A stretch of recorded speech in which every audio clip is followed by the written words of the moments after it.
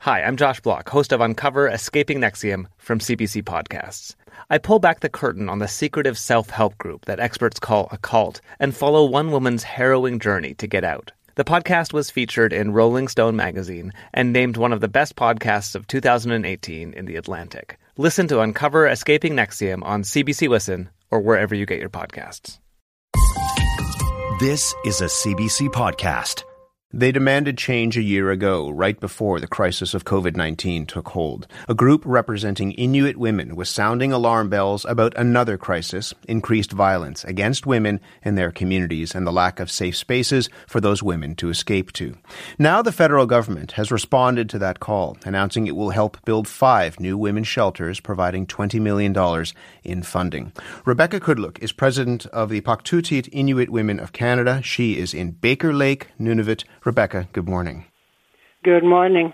You had a meeting with Mark Miller, the Indigenous Services Minister, last year, specifically asking for this funding that has now arrived. What does it mean for Inuit women that the funding has finally been approved for these new shelters? So after decades of advocacy work by Paktutit, we finally have a secure commitment for funding of emergency shelters for Inuit women was very good news. Paktutit has been advocating for more shelters for 35 years. So actually after the last federal election, we met with several ministers to advocate for the needs of Inuit women and children. During these meetings, we told ministers our highest priority was funding for 5 shelters for women and children. Other ministers told us they were supportive, but we've heard this before. However, Minister Vandal was quite clear. He said if funding for shelters was Paktutit's highest priority, I will work with you to get the funding. So in late January, when the Minister Miller and Minister Vandal called to tell me the announcements to be made shortly in a few days, Baker Lake was grieving the loss of 3rd young person to suicide. So in just 2 months. So this announcement was very welcome at a very difficult time. We know that violence against women happens everywhere across this country, but what makes Inuit women particularly vulnerable in these circumstances? The rate of domestic violence for Inuit women is 14 times the national average. Yet we only have 70% of our communities that have safe shelters for women. A lot of them closed because of lack of funding. So we've been really pushing for 5 shelters to be built, 4 in Nunavut and 1 in Ottawa. As a lot of women go to Ottawa, for instance, to the other cities too, to a lot of them to get away from violence. But they also encounter other problems when they get there. Mostly they're targeted by drug dealers or sex traffickers who are waiting to exploit at their highest degree of vulnerability. So we were also thinking about women who go to urban or cities to escape. What is at the root of that number that you quoted, the 14 times higher, the rates of violence being 14 times higher than for other women across the country? What's at the heart of that, do you think? Inuit have gone through a lot in a short period of time. In my lifetime, I grew up on the land. I was born on the land and grew up with a loving family. But residential school took me away at age 9 to go to residential school. Luckily, I went to residential schools that, were good, but a lot of people were abused. And in these schools, and there's a long history of intergenerational violence that happen from there. And on top of that, we don't have services to provide counseling in our communities for mental health, alcohol treatment. But that's something I've been working on, is to have healing programs. So these social ills are not that, we want it to go lower, of course. But it's an ongoing fight to get those services in a small community. Do you see a change in how those systemic issues are being recognized? I think of the recent court case involving a young mother in Nunavut who killed her abusive husband. The judge acquitted her, saying that she acted in self-defense. And this is the first time this kind of defense in such a case was accepted in Nunavut. And the judge also talked about the cycle of violence in the North and said that it wouldn't end without the resources and the funding that you've been talking about. Do you see that as a significant change? Yes, this case is a tragedy. Anytime we hear a woman or a man killed in this way, it's always a tragedy for all of us, especially for the communities that they live in, because we know everybody else in the community, and it really hurts. And that's why we're on Pauktuit. It has been pushing for healing programs. I know there's a lot of issues about unresolved grief. It seems like I said, we had 3 suicides in 2 months in Baker Lake. It seems like, one on top of each other. When we're trying to deal with one, something else comes up. So those are things that I think have to be dealt with. And I strongly feel that we should have a treatment program that is suitable for Inuit, like we have in Baker Lake, where we counsel in all areas of family violence offenders. From the courts are referred children. I think that's something that has worked in my community, and we've been running for 35 years. And we thought we would run for 1 year. So those programs that are working have to be supported by the government to have funding available each year. Multi-year funding would be really good, because there's a lot of healing to be done. And if we don't provide that, then, we'll still have 14 more, highest violence in the country. You've been doing this work for a long time, and I really appreciate speaking with you about the work that you've done and work still to come. Rebecca, thank you very much. Thank you. Rebecca Kudluk is president of the Pauktuit Inuit Women of Canada. She was in Baker Lake, Nunavut. As she mentioned, the government's own numbers show Inuit women experience violence at a rate 14 times higher than the national average. Becky Michelin knows all about that, and her own history has driven her to become an activist on this issue. Becky lost both parents in a murder-suicide in the Inuit community of Rigolet, Labrador, and she joins me now from Happy Valley Goose Bay. Becky, good morning to you. Good morning. You have lived through enormous tragedy, and I know that not everyone would be comfortable speaking out about that, but you have. Why is it so important for you to talk about what you and your family went through? I think my biggest reason to advocate is to be a voice for my mother. She is no longer with us, so I feel like it's important to try to be her voice. And I feel the need to fight for the rights that she didn't have in place when she was murdered. And in the process, I feel like this helps me fight for other people who may be experiencing gender-based violence, and to fight for their rights, and definitely to bring awareness to this very, very important topic. Also, I think sharing, survivor stories of trauma such as my own can help provide to others who are affected by trauma and face gender-based violence. Throughout my advocacy, I have received an outpouring of support through speaking and advocating, in which I'm very grateful. What do you remember about your mom? My mom, she loved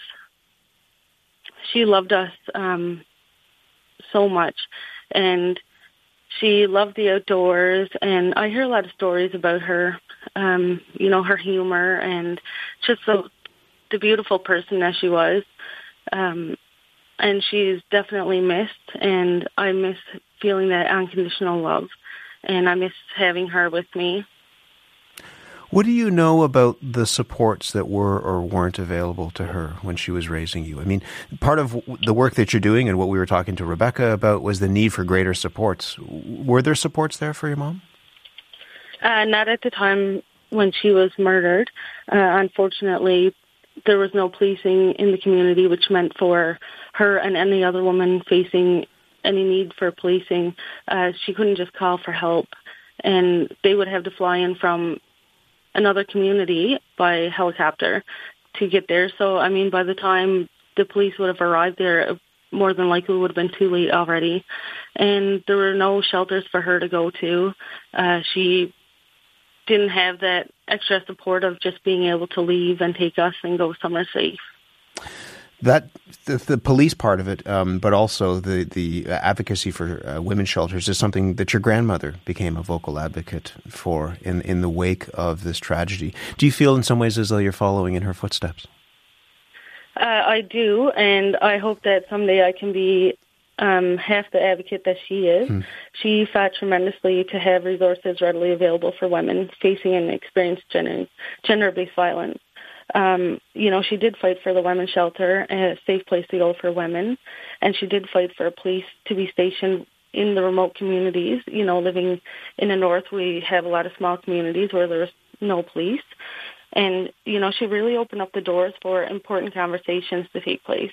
So back when my mother was murdered, women's rights were, much more insignificant than they are now, and wasn't taken quite so seriously. And a lot of these issues were pushed under the rug, and it was something that wasn't spoken about. So my grandmother really done some important and groundbreaking work towards women's rights.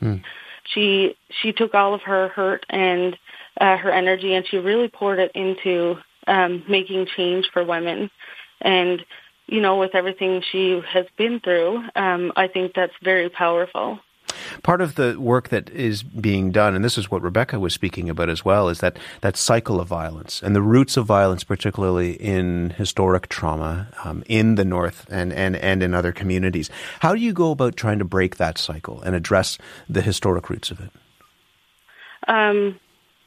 I think to break the cycle, in communities, a holistic approach really needs to begin. It needs to take place to begin healing the communities. I think because these issues trace back so far from intergenerational trauma that there needs to be big plans in place.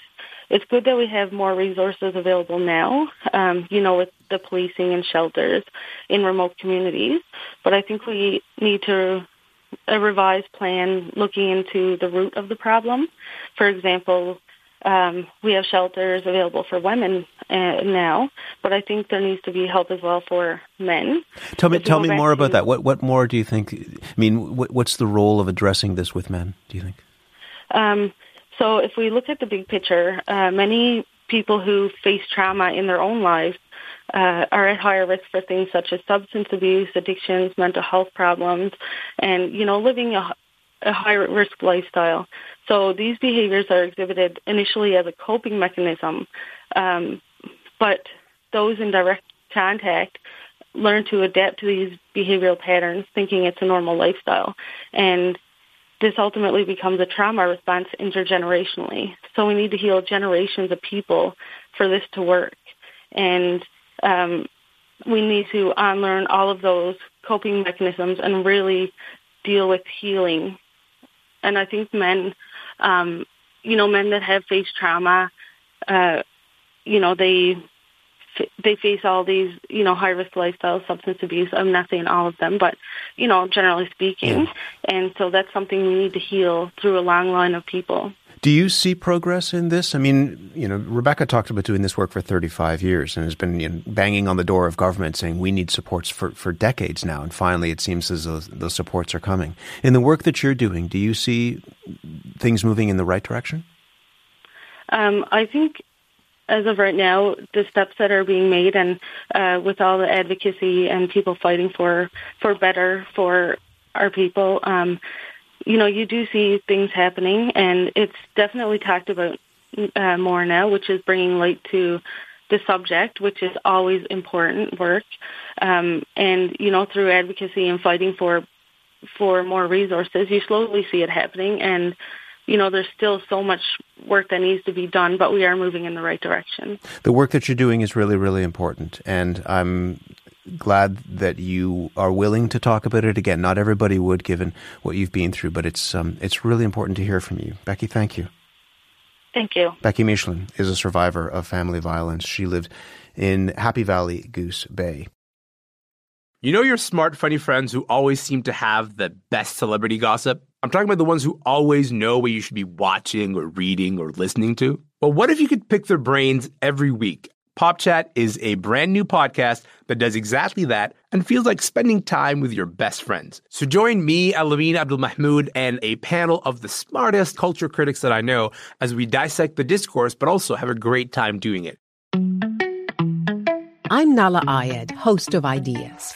In this age of clickbait and online shouting, Ideas is a meeting ground for people who want to deepen their understanding of the world. Join me as we crack open a concept to see how it plays out over place and time and how it matters today. From the rise of authoritarianism to the history of cult movies, no idea is off limits. Ideas is on the CBC Listen app or wherever you find your podcasts. In the Canadian territories, 1 in 3 people lives more than 100 kilometers from a domestic violence shelter, creating what advocates call a shelter desert. The YWCA of Northwest Territories is working on a plan to bring safe houses to these remote communities. Jeanette Demers is the Director of Violence Against Women Shelters and Services for the organization. Good morning to you. Good morning, Matt. Tell me about a safe house and how a safe house is different from a traditional women's shelter, because there are different things here. Absolutely. So we know that establishing a bona fide women's shelter is, a long work in progress. It requires lots of resources, and it is also a long-term commitment in terms of building the structure, maintaining it, staffing it. And it's not always an appropriate option in some communities, particularly those that are very small. It just wouldn't be sustainable. So a safe home option is really dependent on what the community requires and how it can meet their needs. So it may be that someone opens up their home, their private home, and their family accommodates a woman and her children in a time of crisis. It could very well be a space that's dedicated to people that are in need at a nursing station, for example. It could be, the room that was previously occupied by a chaplain in a small church in the community. So there are a lot of particular examples of what it could look like, but it has to be informed by what the community needs and what will be feasible for the community. I'd said in the introduction that there are these shelter deserts where 1 in 3 people live more than 100 kilometers away from a shelter. In the absence of the shelters, what happens? Well, generally, women are isolated and continue to experience intimate partner violence. Many of them will stay because there is no alternative. There is no safe place for them. And if there is, as you mentioned, it is hours away and very difficult to actually arrive to. We're talking about communities that sometimes don't have roads, so having to fly in or use an ice road in the winter. And it also means picking up and leaving everything that your entire way of life, the responsibilities that you may have at home, your supports, your language, your culture.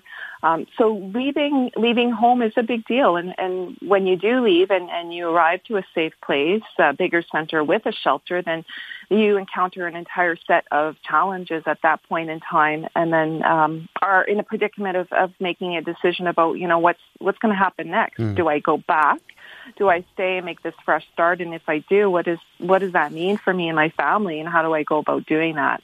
You're in Yellowknife, which is a hub city in many ways in the north. What are you seeing there? I mean, how busy are the shelters right now? And are you seeing women coming to those shelters from across the north?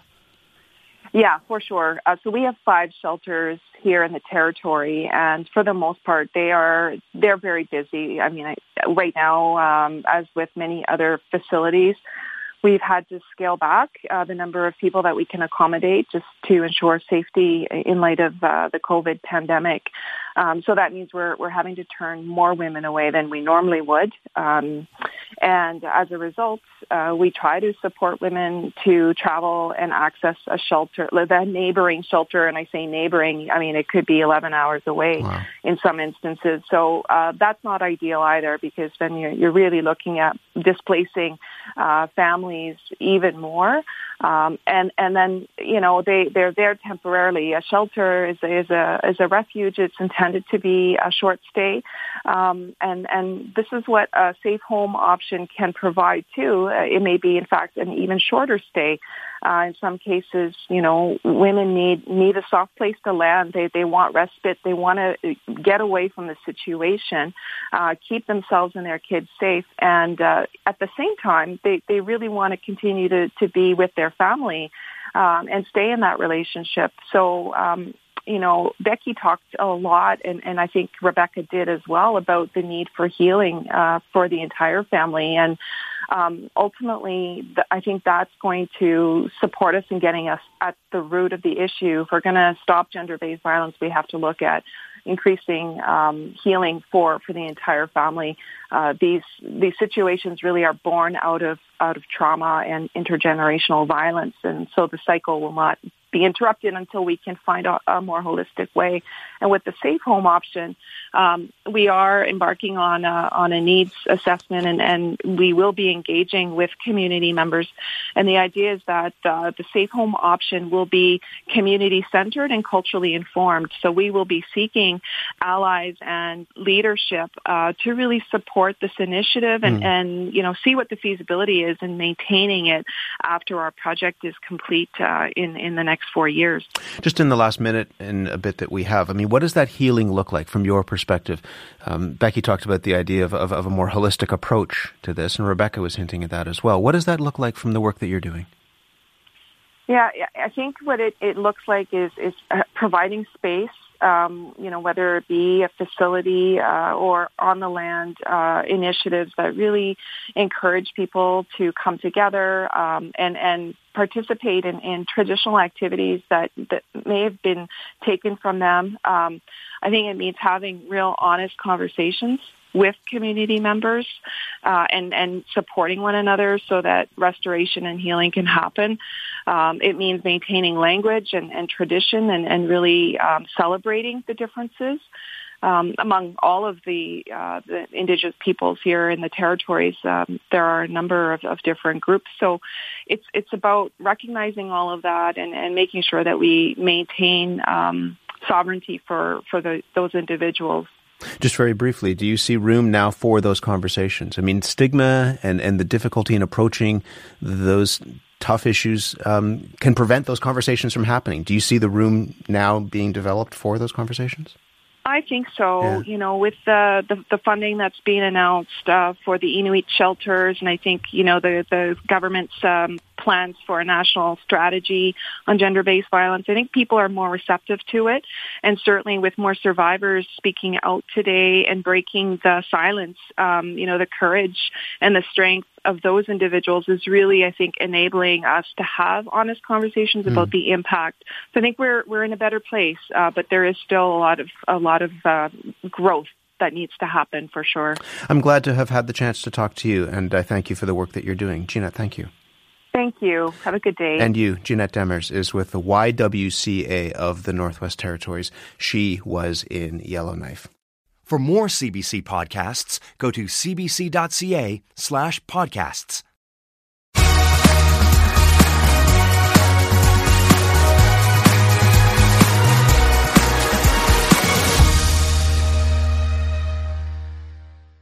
I'm obviously desperate to get back into the England team. I think you're the pinnacle of cricket is still international cricket. So I'd love to try and force my way back into that limited over side somehow. So you haven't spoken to Ed Smith or Ashley Giles, anyone involved in that setup, Owen Morgan? I sent a message to Morgie, I think it was around April last year, just as we went into lockdown, but obviously that had only been a year since it happened, so he obviously wasn't ready to talk about anything like that. But hopefully in the coming months, hopefully there's some conversations that can be had, one way or the other. Hello and welcome to the Cricket Show. That was an interview that Nasser and myself did with Alex Hales yesterday. We'll show you that later on in the show. But for now, we're going to be talking about England with Bumble and Ath. So England were comprehensively beaten in the second Test match. So it is now 1-1 with Rohit Sharma getting a brilliant 160. R. Ashwin outstanding, 5 for 43 and 100 for the all-rounder. But Nasser... England were comprehensively beaten. Is it panic stations or not? No, I don't think so. England have been excellent in Test match cricket of late, excellent away from home. India prepared a pitch to spin and then gave England a masterclass on how to play on it. You sort of felt when Rohit Sharma walked off that surface, 161 he made, you felt that was the defining innings of the game, and the game was pretty much done and dusted. India's batsmen batted better against spin. And let's be honest, their spinners out-bowled the England spinners with the control and variation that they gave Kohli. It was complete domination from first ball to the last, Rob. Ath, you got any problems with the pitch? It spun from ball one, spun comprehensively from ball one. Any issues with that? No, I thought it was challenging, but not impossible. I don't think the toss was important. It was more important in the first test, actually. Nightmare as an England captain in Asia is if you lose the toss and the pitch is flat for a couple of days and then turns, whereas this one turned from the outset. So if your spinners are good enough, you're in the game. And that really is the bottom line, that England's spinners were out-bowled by India's spinners. Obviously, that first day was absolutely vital. That was a lot of runs on that surface, and a brilliant bowled 100 from Rohit Sharma really set the game up. So no problems with the pitch. Didn't think the toss was decisive. England outplayed, but not out of the series at all. Thinking ahead to Ahmedabad, pink ball, day-night test match, lots could change. You agree with that, Bumble? No. the quality of Indian spinners was there. He's a fantastic bowler, Ashwin, in Asian conditions. He takes his wickets at 21, 22. Not so away from Asia, averages 31 with a ball, but he pounced. But I just take issue. There wasn't a surface. There isn't one. They just put some stumps in. There's no surface. I think that's unacceptable for a test match. They've had months to prepare a pitch, and that's it, prepare a pitch. There was no preparation in this, and I just think that's totally wrong for a test match to have no surface. There wasn't one. I lost interest after 20 minutes. I knew what would happen, the inevitable loss for England and big lumps coming out of the pitch in that first half hour. That's not how it should be for me. Come on in, Nasser. What do you think about it all? I very rarely disagree with Bumble, but I was glued to my TV every single ball because of the surface. I mean, India in the past, at times you go there and 600 plays 700. I know they've gone the opposite here, but I was glued to every ball. It was so watchable. There was so many things going on. It was just Ravi Ashwin got 100, a second innings 100 on it, and Rohit Sharma got 160 on it. India scored over 600 runs on it. You know, it's not that much of a minefield if these lads are getting runs on it. I just hope England actually don't have that mentality of it's the pitch, it was the toss, it's the umpiring, it's DRS. You can quickly go into siege mentality in India. What they need to do is realise how good they've been away from home and learn from how Ashwin and Rohit Sharma batted on it. Learn from their spinners. I've never seen, in the last 5 tests, I've never seen an English finger spinner bowl as many full tosses as Dom Bess and Moeen Ali bowled in that first innings. Every other over, there's a full toss. I didn't see any full tosses from Patel and Ravi Ashwin. Control and wicket-taking potential. And that's the area England need to work on. They were completely out-bowled by the Indian spinners. Ath, then, you can have the final word just quickly on the pitch. What should have happened? What should the ICC, the umpires, have done? You've got two differing views there from Nasser and Bumble. What should have happened to the pitch? Should it have been ranked poor, substandard, whatever it is, or just a good wicket? Well, it won't be ranked a good wicket, I should think. I mean, my view is that there are two surfaces in Test cricket. You know, the 700 plays 800 that Nasser talked about, that's a rarity these days, thankfully. And then the one that we were all involved in, apart from you, Rob, actually, at Sabina Park in 1998, a dangerous pitch where uniquely the Test match was abandoned. And then you'll get lots in between. And preparing a pitch is not an exact science. So some will veer towards being batting friendly, some will veer towards being bowler friendly. This was obviously at the end of that scale. The ideal pitch for me is a balanced bat and ball that slightly favours the ball. That's the ideal. You very rarely get an ideal. This was obviously at the other end of the scale, but fine. I mean, I think variety is absolutely key. It's one of the beauties of the game. It determines how players are judged at the end of their career, whether they can cope in England, in Australia on hard pitches, in India on turning pitches. I think it's the absolute essence of the game. Just to be clear, Rob, I'm absolutely 100% for a spinning pitch from ball one. Absolutely. Interesting cricket. But if there's no surface, as there wasn't in this pitch, there wasn't a surface. It's not been prepared. The groundsman hasn't done anything. I think that's totally wrong for Test match cricket. Our spinners were useless. It's as simple as that. They were useless. Waste of time. Right, anyway, the other things that have come out of that is the fact that Moeen Ali sort of got thrown under the bus, but that story's been quashed quite well, actually, by Chris Silverwood, who said that it wasn't Moeen Ali's choice to go home. It was actually always part of the plan for Moeen to go at this stage. Now, Nasser, it sort of brings in, though, this rotation policy, and also looking at the fact that Joe Root is not going to have his best team. You can argue it didn't make a difference in this Test match. That's fine. But the fact is that Joe Root is not going to have his best team, but Owen Morgan will for the white ball leg of it. It's only the T20s. One, is that right? And are you happy that Moeen Ali has gone home? Is that the right thing to do? Well, I think we have to give him some leeway here, Rob. I mean, Joe Root just made an error in a press conference after 4 very difficult days, and he said that Mo had chosen to go home. And you're right, they've corrected that. He's apologised to Mo. Chris Silverwood cleared it up yesterday. It was the wrong thing to say. That doesn't, take away from the fact that you don't say that, because Butler and Bairstow and Sam Curran and Mark Wood were all, it was the selectorial decision. They hadn't chosen, but Mo had. But they did clear that up yesterday. And it does bring into the whole equation rotation. I'm a firm believer that you have to rotate this year. The problem is not with the selectors, not with the management. It's with the schedule. 17 Test matches, 2 IPLs, a World T20 and an Ashes and a global pandemic in a year. I think we have to give them a bit of leeway that they won't get it spot on.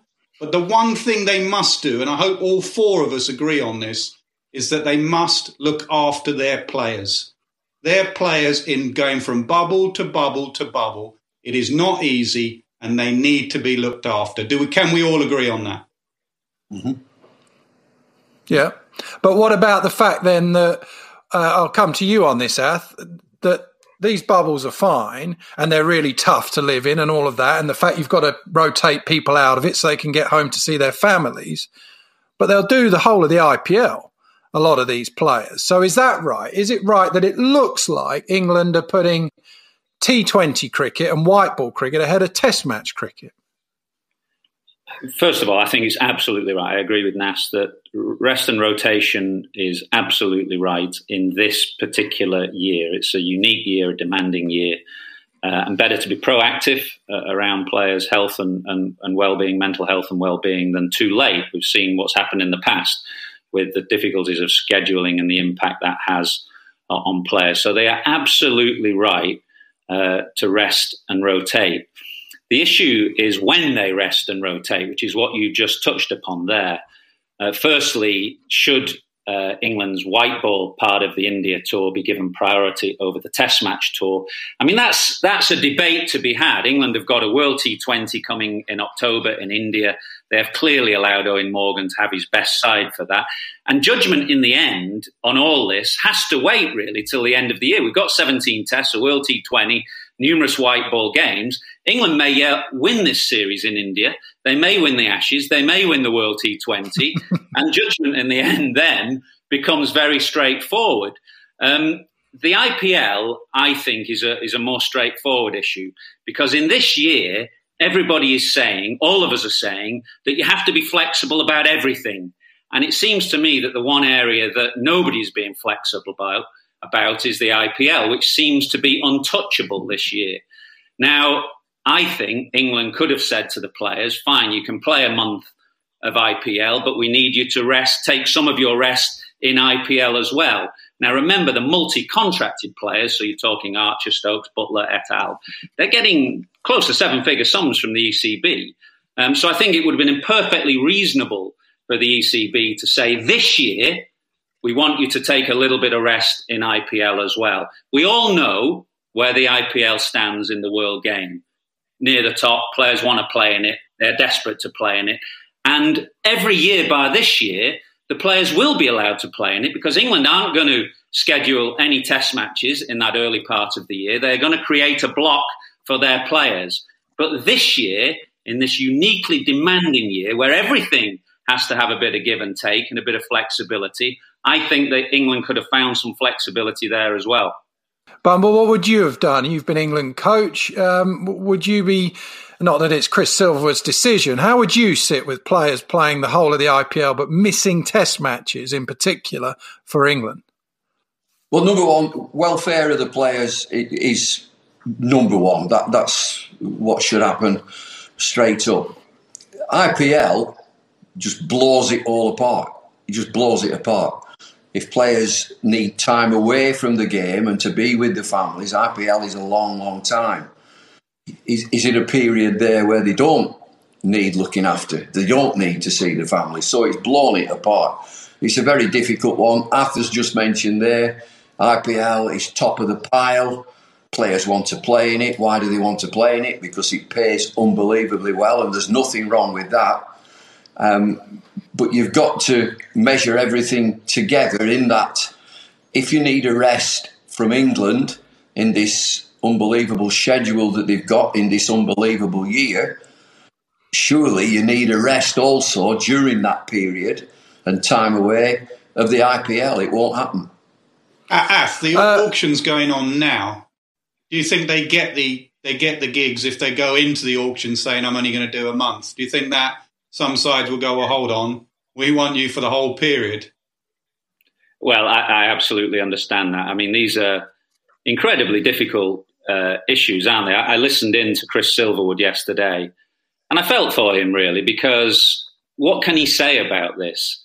In the end, he batted it off probably in the most sensible fashion possible to say, look, the IPL is the IPL. We can't do anything about it.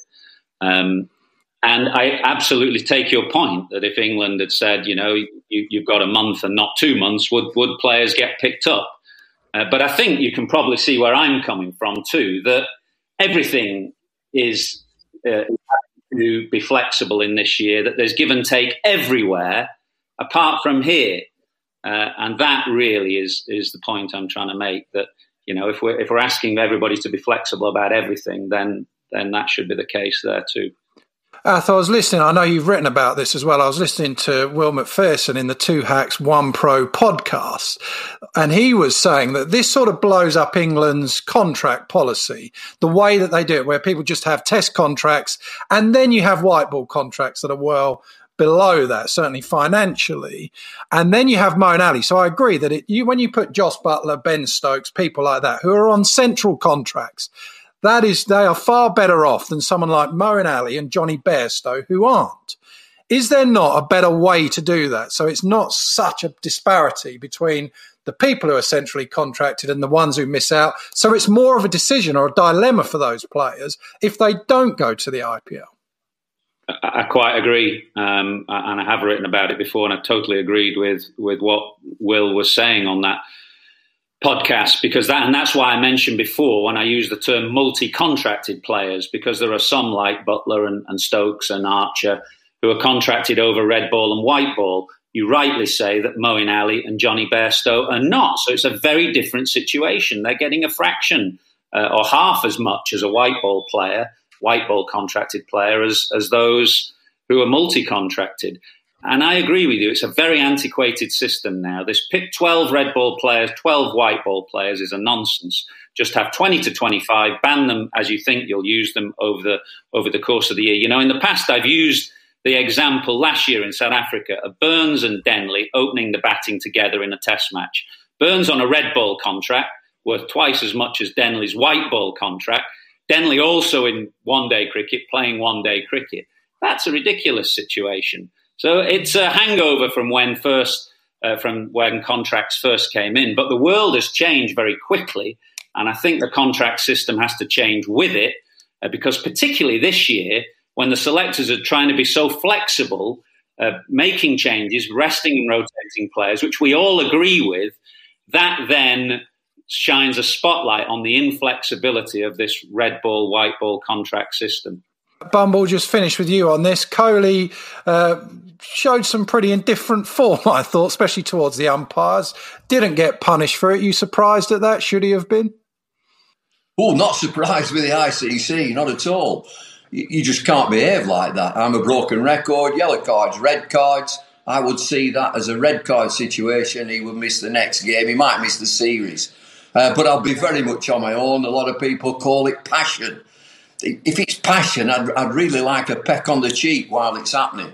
He shouldn't be playing the next game. It's as simple as that.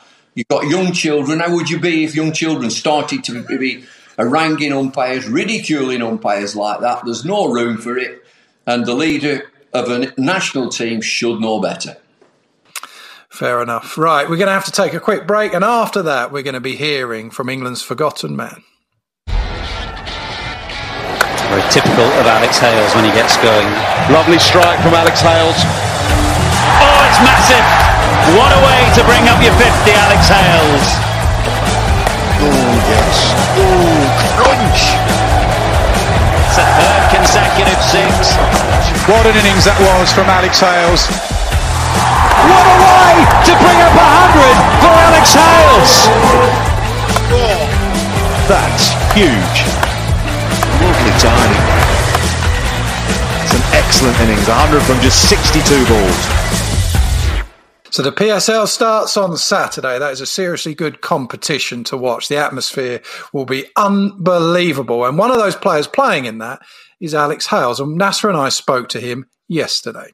So I just got to Karachi. I'm in the middle of my 3-day quarantine just for the start of the PSL. So, locked away in my hotel room. Waiting to get going at the weekend. Because we obviously haven't seen you for England for a little while. You sometimes lose track, or people lose track on what you've been doing. But I've seen you've been out at the Big Bash. You had a very good tournament out there, actually. I reckon you're a top run scorer. What did you play? 15 matches, 543 runs at an average of 38, but a strike rate of 161. So you've been having a pretty good time of it, it seems. Yeah, the last year's been really, really good. I had a great time with the Sydney Thunder the year before, and ended up winning the PSL with Karachi, and felt in really good form for them as well. And to win the trophy with Notts as well this summer, I had a bit of a shocker myself, but to be part of that squad to win the trophy, that's why you play the game, to do that, and then obviously carry on that form into the Big Bash was awesome. I think that that new power play, the new 4-over power play, kind of helped my strike rate. You feel like you've got to try and cash in the first 4 overs, so you're just teeing off pretty much from ball one. So Australia is a place where I've had so many great memories. I played there club cricket as a kid, all the way through, different stages, different standards of cricket. It's just somewhere I really enjoy my cricket. So to put in a great season for the Thunder was, felt top draw. You've enjoyed Australia, but you've enjoyed all around the world in T20 cricket. I think since the start, 2019, only Babar Azam's got more runs than you in T20. How much has it helped you just focusing in on white ball cricket? And do you miss red ball cricket at all? I think To be honest with you, no, I did wonder when I retired if I'd miss it at all. But to be honest, like I haven't. Being able to focus all my energy and my mindset onto one specific format, I think really helped. I think at the top of the order, particularly, they're two very, very different games, particularly in England. You know, one's about patience, judging, you know, when to, you know, leaving well and where your off stump is. The other one's about going gung-ho pretty much at the top of the order. So I really struggled chopping and changing between formats, you know, in my mid-20s. So to be able to focus on one format, I think has made, you know, a huge difference. And I feel like I'm really, you know, starting to hit my peak in that format now. So when you look at yourself now, what are your goals? What do you want to do? What's that ultimate ambition for Alex Hales? I'm obviously desperate to get back into the England team. I think the pinnacle of cricket is still international cricket. So I'd love to try and force my way back into that limited overs side somehow. And if not, then I think my goal is to, you know, when I retire, I want to have, you know, try and have the most T20 runs in the world. It's obviously going to be some effort to try and catch up someone like Chris Gale, who's probably got, I think, 13 or 14,000, but I think I'm on around 8,000. So if I have a good 6 or 7 years in T20 cricket, then, you know, I really feel like I want to push and achieve that as a personal goal. Let's look back then. Let's go back to that 2019 when you got the news, you'd failed the recreational drugs test, and then, you know, you found out you weren't going to be in that World Cup squad. What sort of happened since then? How mentally did that affect you? For the first, you know, watching the whole thing unfold was sickening. You know, when you get that news, it's quite hard to, you know, it's really quite hard to put into words that feeling of, you know, when you're told, you know, the bad news. It's genuinely really hard to describe. That drive home was probably the worst I've ever felt in my life, to be perfectly honest. But, you know, putting that aside, to actually sit there and watch the guys go on and win the World Cup was a weird feeling, because you feel sick at yourself for not being part of it, but then you feel so much elation for, you know how much work's gone into it over the last 4 or 5 years since the previous World Cup. So it was obviously, you know, personally devastating and gutting to miss out, but also, you know, you feel proud to have played, you feel proud to have played a part in that success of a team. So, obviously it was a very, very difficult time, but it was 2 years ago now, and I feel like I've used it to my, you know, tried to make a positive out of it and make myself a better bloke and make myself a better cricketer as well, to try and do whatever I can on and off the field to get back into that side and try and win another World Cup. Alex, we all make mistakes. None of us are perfect. But to correct those mistakes, you first have to acknowledge that you have a problem, and then you have to do something about it. First of all, did you acknowledge you had a problem that needed solving, and what have you done about it? It was a very different stage in my life. At the time, I don't think I was in a great headspace. Ever since the whole Bristol thing, I feel like I was in a bad place off the field. And to, you know, you do stupid things, like you said, people make stupid mistakes, and when you suddenly have something that means so much to you taken away from you, you suddenly realise there's changes you need to make, and that's something I really feel like I've done over the last couple of years. In a headspace, I feel like this is as happy as I've been in a long time off the field, and as confident as I've been in a long time on the field. So I've tried to make the best out of a bad situation, and, you know, hopefully people can forgive and forget. You've also just a lifestyle change, wasn't it? Last year, you moved away from Nottingham. You've moved out into the sticks just to get away from the glare of things. Are you enjoying that sort of quiet time? And has it helped you? 100%. I'm now a grumpy old man who lives out in the countryside, really enjoying the peace and quiet. I think that's helped big time. I've moved probably 20, 25 minutes out of town into a small village, much quieter place, much better lifestyle. And it's something I really enjoy now, peace and quiet. I think that's definitely helped. That was a couple of years ago now, just after it all happened. So I feel like that's definitely helped, and it's something I enjoy as well. Owen Morgan said that he'd lost trust, or that you'd lost trust with the team. How can you get that back, though, if you're not involved in it? What can you do you think, to try and show them that come that World T20, you're a runner for that? You should be in that setup, not just with the runs you've scored, but with everything else. Again, that's a really good question. Something that I've been thinking to myself, actually. I don't really know how that looks like, because that's one of the things that's been said in the media. There needs to be a certain amount of time and trust rebuilt. And I feel like 2 years is a very long time in an international sportsman's career. You guys know 2 years is a very, very long time at the peak of your cricket. So I feel like I'd like to have a conversation with some people over hopefully in the next couple of months to see how I can go about regaining trust, as I'm obviously currently not around the squad. So I feel like that's something that could be difficult to do if you're not actually around the people that you need to win the trust back. So hopefully I can have those conversations about how I can, if there is a way back into the team, and if there is no way back into the team, it'd be nice just to have some clarity. I think one way or the other. So just to be clear on that then, so you haven't spoken to Ed Smith or Ashley Giles, anyone involved in that setup, Owen Morgan, since what happened 2 years ago? At the moment, no. I sent a message to Morgie, I think it was around April last year, just as we went into lockdown, but obviously it had only been a year since it happened, so he obviously wasn't ready to talk about anything like that. But, hopefully in the coming months, hopefully there's some conversations that can be had, one way or the other. All you can do really then on the field is keep doing what you're doing, going around playing the world in all the T20 competitions that are going on and doing as well as you possibly can, I suppose.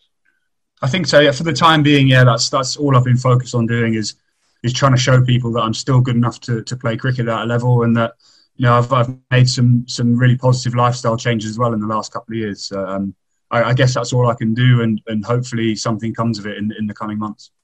How difficult is it being a franchise player? What are the perils? I know the good side of it is you've given up red ball cricket and you can focus on one format. What are the difficult sides of just being a franchise player travelling the world?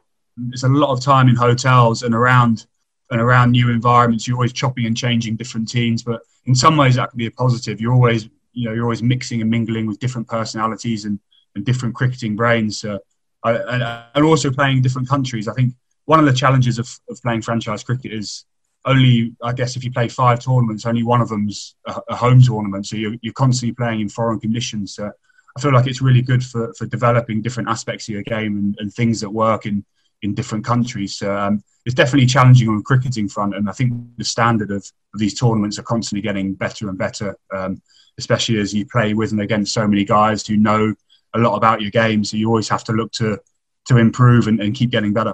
Talk about the standard there. PSL starts Saturday. What's the standard like in that comp? From what we've seen, it looks excellent. I think it's really, really good. It's right up there for me. I think particularly as a batter, Pakistan have always been blessed with world-class fast bowling options. So I think as a batter coming to play over here, it is a really good challenge. I think in Pakistan, you often get good pitches. If you do find yourself in good form, you can score some good runs. But I think the quality of fast bowling, in particular in this country, is a real challenge. What about your game then? All right, you haven't played international cricket for a little while, but do you think you're playing better than you were 2 or 3 years ago, or what? How do you see your game at the moment? I for sure think I'm playing a lot better, but I guess it's hard to tell when you've not played it for a couple of years. I still feel like I'm sharp. I still feel fit. I still feel like I can challenge the best bowlers in the world. So I definitely feel like I'm good enough to still be playing, and hopefully I get another crack. Are you a fretter? Because I noticed Kizzy reeled off those stats. He didn't mention the 2 golden ducks in the first 3 innings of the big bash. Do you fret, or is that just T20 cricket? You have to put that behind you. 100%. I think like maybe 6 or 7 years ago, I'd have had a panic on after 2 golden ducks and start overthinking things. But there's been a couple of times. I had a really bad year for Notts this year, and a couple of years ago I struggled in the CPL. So I know that can be the nature of the T20 beast sometimes. That you can go through a little phase where you don't know what end of the bat to hold, and then you can go through a phase where you feel like you can't get out and you can smack it everywhere. So I just I think I was a little at the start of the Big Bash. I was a little bit rusty. Hadn't played a huge amount of cricket. My confidence wasn't that high after the Notts summer, and the 2-week quarantine obviously wasn't ideal. But I had after those 2 golden ducks, we had a few days off, and I just I cracked down in the nets. My feet weren't moving, so I've just tried to be a bit more positive with my feet early on in the innings, and that's something that really, really has worked for me. And I guess that has been one of our weaknesses in the past is getting bowled with a nip backer. So I've just tried to be early on in my innings, just be a little bit more positive with my feet. Right, I'm going to give you a choice here. It's a little bit unfair because you could do all of these things, we understand. But I'm going to give you the choice. You can go around and play the IPL, make a lot of money doing all of that, or you can win the World T20 for England. What would you want to do? That is putting me on the spot, isn't it? I get you'd have to want to take the World Cup, don't you? They're the things that you remember for the rest of your life, aren't they? Those medals and winning huge competitions like that. So you're snapping up the World Cup, but I'd love to feel like I could do both. So I'm going to sit on the fence and say I'd love to do both. Alex, thank you very much. That's been excellent. He was very good there, Alex Hales. Bumble, I'm going to come to you first. 2 years now. Has he done his time? Should he be available for selection? Well, is he one of the best players? Question one. Is he one of the best players? I think he's devastating, so he'd get a tick from me. I've written lots of things down. Folks grow up. He said there that he's grown up. He's got away into a different lifestyle. I'm also a believer in giving people a second chance. You know, you get one strike, you've messed up, and certainly you can come back. What it's also showing is that it's Morgan's team. You mentioned Morgan there. I got in touch with Morgan.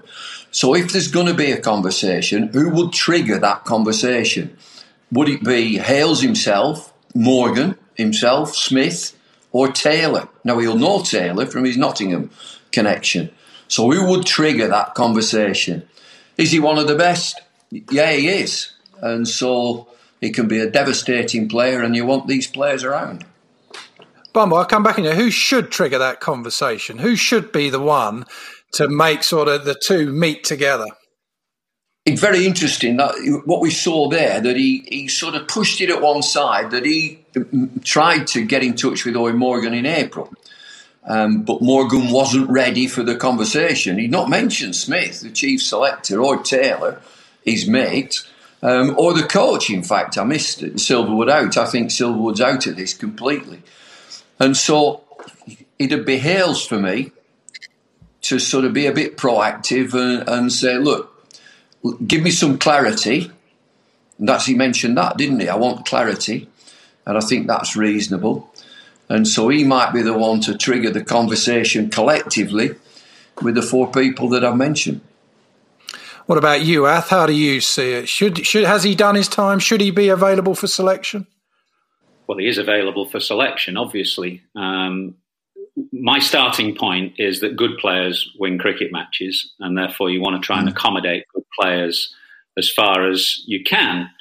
The fascination with leadership and management, captaincy, whatever you want to call it, is this balance between allowing individuals freedom and leeway to express themselves and be the best that they can be, whilst all the time getting the whole team pulling in the same direction. And sometimes there's a tension between those two things. And it's an old story. We've seen it happen on many occasions, and clearly it's happened a bit with Alex in this situation too. Now, public sympathy will be with Alex Hales, I think, because that's always the case in sport, business, politics, life.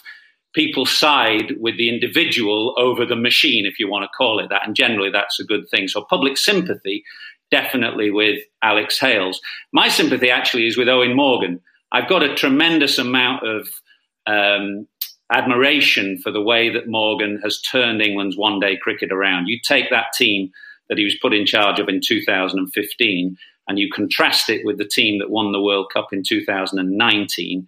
He helped develop and create not only the best one-day team in the world, but the champion one-day team in the world.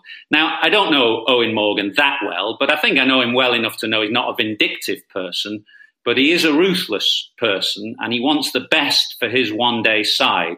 And given what he's done over the 4 years, you'd have to say that he's England's best ever one-day captain.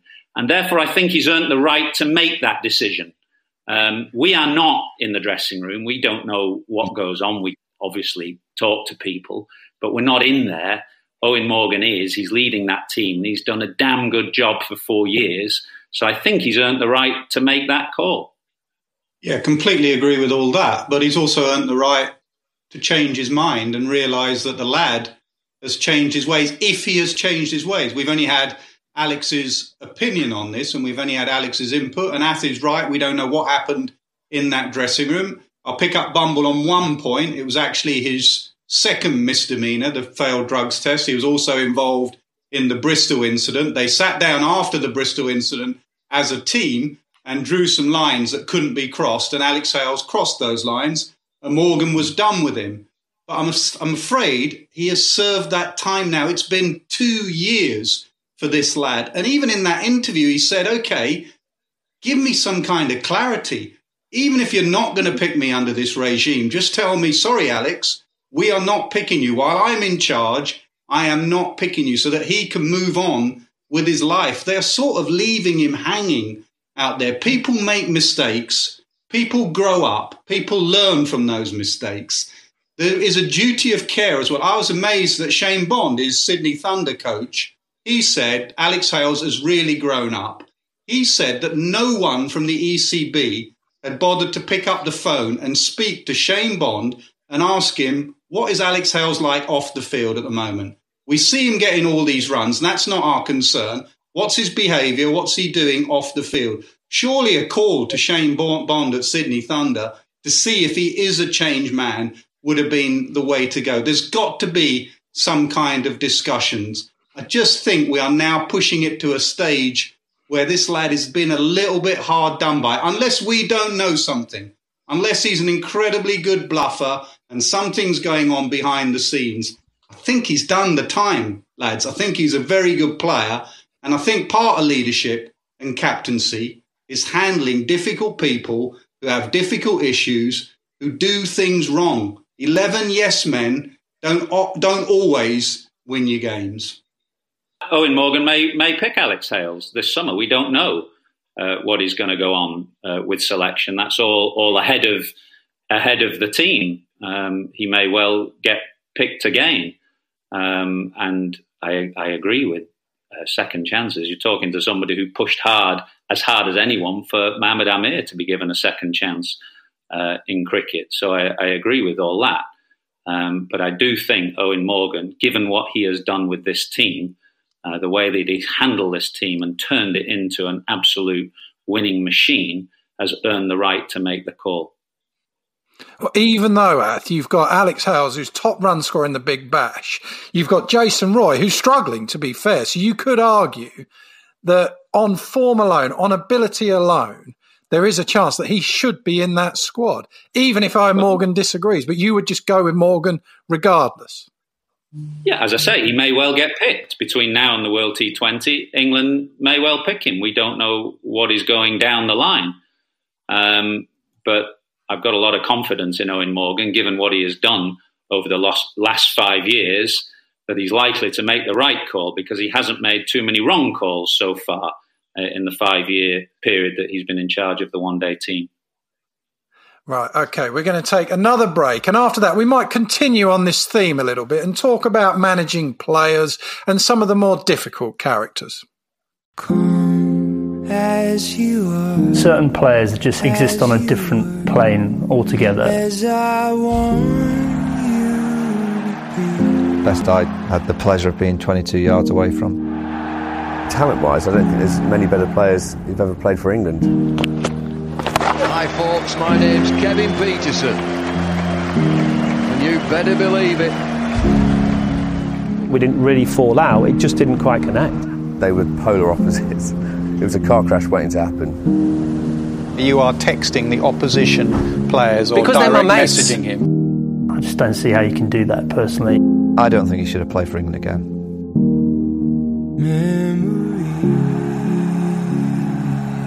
You're playing for your country. Some guys didn't want to get selected for England because of what Broad, Anderson, Pryor, Swan were like.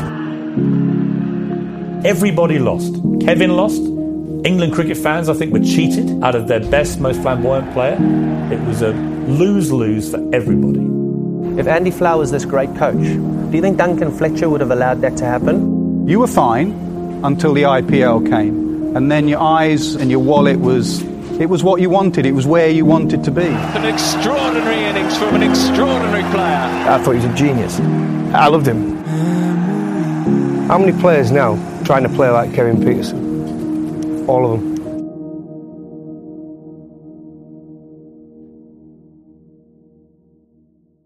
Because they were my mates. I mean, I cannot watch that promo without doing that all the time. I think I do that every other day almost, as good as it is, but you can still watch it on demand. And now let's speak. I don't want to just speak about KP and stuff, but one thing that I've been thinking, I thought this yesterday when speaking to Alex Hales, I'm going to come to you, is that Owen Morgan has used this term, we've lost trust. But then I started thinking, and people, if you imagine yourself working in an office, all these things, do you trust everyone that you play with? Did you trust everyone that you played with? And is that absolutely vital to a good team, Ath? I think this is the fascination of the game, actually. It's this balance between the individual and the team. It's not like a rowing 8, for example, cricket. In a rowing 8, you need everybody doing exactly the same thing to be successful. But cricket, as we all know, over 5 days, an individual can shape that game, can change the game. Joe Root can get 200 in Sri Lanka and win the game off his own bat. And that is the greatness of the game, really. You've got this ability for individuals to shape the game, but he also can't do it totally on his own. He needs other people around him. So this balance between individual flair, individual freedom, individual expression, and the whole team pulling together in one direction. And that really is the art of leadership, trying to balance those two things. But in that balance will come tension, because the great players, as we know, can sometimes be a little awkward or truculent or a bit different. People are different. And so you have to kind of allow that freedom, but you've got to try and get everybody pulling in the same direction as well. And I think that's the fascination of the game. It's why these issues have always come up in the past and will continue to come up. And how far you give players leeway and how far you don't is really a matter for the individual captain. I always err towards the individual because I think in cricket, particularly over 5 days, it's your great players that win cricket matches. That old Steve Archibald quote, isn't it, about the team spirit glimpsed in the aftermath of victory? Well, sometimes it's elusive, that team spirit. It's the great players that win games. And your point about an office environment is a very good one. In a cricket team, I think you need to respect people. You need to respect what they do. You are not going to be best mates with them all. You're not going to invite them round for dinner at your house all the time. You're not going to send them Christmas cards. But you do have to respect what they do. You have to respect each other. And you have to hope that you're all pulling in the right direction. Nasser, how important then is team spirit? How do you see it? Team spirit over great players or good players that might be difficult. What's more important? Well, I mean, team spirit's always there when you're winning. That team spirit for that great Andrew Strauss, Andy Flower side went out the window when they were being drubbed down under, didn't it? I'm always erring towards great players. Cricket is a unique game, really. It is very much a team game, but it's also such an individual game, as Ath touched on. When you push someone out the door at 20 for 2, you don't want to push your best mate out there. You don't want to push a nice bloke out there. You want to push someone who's going to go out there and take it to the opposition and win you that game. And I'm afraid it's not the general rule, but it applies a lot of the times.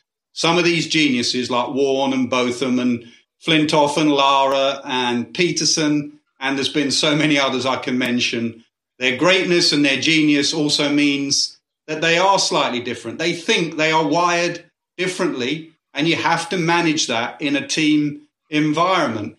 It's an interesting one. In that documentary, I spoke to Andrew Strauss. Ath has a lot of admiration for Owen Morgan, which I have, but I also have a lot of admiration for Andrew Strauss, the leader, the thinker. He thinks things through in such clarity, it's unbelievable. And I asked him about Peterson. Why not just pick Peterson? What does it matter what he's like? What does it matter if he's texting the opposition? Just pick him and make him and use him. You know, in the same way you could argue that Peterson was using England and moves on, use Peterson to get you to be the best side in the world. So Peterson got England to number 1 in the world, and then Texgate happened, and they left him out for the South Africa game at Lord's, if you remember. South Africa win and go to number 1 in the world. And what Strauss said about that was short term against long term, Nas. Short term, the right thing to do is to pick Peterson. He'll win you the game. Long term, when you're trying to change the culture of a team, when something like Texgate happens, you have to chop it down right at the knees. You have to stop that immediately if you're trying to change a culture of a team. But I reiterate, I will have that best player every single time, because you could argue they never really replaced Kevin Pietersen, did they? You got to it in the end there, Nass. I was going to ask you whether you'd agree as a former captain that there may come a point, you give individuals maximum leeway because we know that great players win games. Does there come a point where a captain has to say enough? I mean, you kind of answered it there with Andrew's last point that you made. There are definitely red lines, and texting the opposition bowlers about how to get you out, your captain out, is probably a red line, a line that you can't cross. But I think eventually, and this goes back to the Hale stuff, eventually you realise that you have to move on, everyone has to move on, and you go back to picking your best players. I just don't like these nice, maybe because I wasn't one, but these nice lads, and everyone loves each other and everyone goes out for dinner. We know what I'm speaking of. Keezy's WhatsApping someone else, slagging me off. We know how everyone works. Everyone behind the scenes has got whispers. That's what happens in dressing rooms. You just try and make the best of it. And Michael Holding, we speak to Michael Holding, that great West Indian side, did they all get on? No. We have Shane Warne in our commentary box. Did that great Australian side, you only have to see Shane Warne now talk about Ricky and Steve Ward, they all get on. Gilchrist, no. So it's about great players, not team spirit. The Old Trafford dressing room, both of my era and Bumble's era, was notoriously tension-filled, to put it that way, wasn't it? And I look back at those times with great fondness, actually. Some of the arguments and the rucks and the ructions and issues between players, it was all good fun. The one word that both of you have come out with is respect. And it's when you go out onto the field, you would respect what each other does. Obviously, you want your best players in your 11. You want the best players that you've got. Mavericks, you need Mavericks in your team. Of course you do. You need special players. And these Mavericks are usually special players. They're usually very good. So you've got to work hard to get a collective, to get a team. Forget team spirit, come back to team respect, individuals. Of course they don't all go out mob-handed, 16 of them for dinner because we're all good pals. That just doesn't happen. I think you've got to work hard with a dialogue to get the collective pulling in the right direction on the field of play. I watched a documentary, Liverpool Football Club, and I think it was Brendan Rodgers, who was manager at the time. And the players are doing a sit-down warm-up stretch. And he's come out and he had a fair amount of authority. And he got one player, he just gave him can we just have a word? And you could tell this player has messed up. And so the dialogue, he took him round the field, he took him away, he pulled him out of the pack and took him around, and there's a dialogue. They're talking it through. Brendan Rodgers will be getting his point over to the player. The player might be coming back and saying, well, I'm not happy with this. And so they may just have thrashed it out. You talk about these great teams. The Yorkshire team in the 50s was as good as it gets in county cricket. They got so many strong characters. They used to argue like cat and dog from start to finish between each other, with the committee, with the spectators. But they kept winning. As soon as they walked onto that field, they knew that Truman, Illingworth, Claus, Taylor, they were special as a team. And then when they came off, they'd start arguing again. So the players themselves, and you lads all know, you decide your team culture. I think that's important. What's the culture of the team? And getting back to what you said about Shane Warne, our great lad, he might just watch this, our great colleague. We have to say it, we would all agree that Steve Waugh is the best captain that Australia have ever had. But I always find that interesting because I've had coaches that talk about how the culture's wrong. We need to get the culture right. We need to get the culture right. And I always just think, just give me the best players. Then it will take care of itself. But how do you get this sort of mythical thing that you need of a culture that's right? How do you do that? And who should drive that culture in the right direction? Well, I'm a firm believer that players control things. Captains and players drive things in a cricket team, unlike some other team games, football, rugby, where the managers and the coaches are far more influential. It happened with England, didn't it? Famously, 2018, that meeting in that hotel in Colombo, Sri Lanka, where Morgan and Root, both captains of the Test match and one-day team, sat their players down and they drove through, between them, captains and players, drove through this new culture that the team have been abiding by ever since. So I think it has to be player-driven. But I'll tell you one thing, this debate that we're having won't go away in cricket. It's a debate that's as old as the hills, and there will be many more instances of players being left out for behavioural issues or whatever, because of the unique nature of the game, the balance between the team, but the opportunity for great players to shape games more than most other games. And that creates a delicious tension, and it won't be the last time we have this debate, that's for sure. How did you go about it, Nas? You had all kinds of players. You took over a side that was just starting to turn it around, or you were the one who started to turn it around. How did you try and do that to toughen up that England team? What was your thing when you sat at home and thought, this is how I'm going to do it? These are the people I'm going to pick, and why?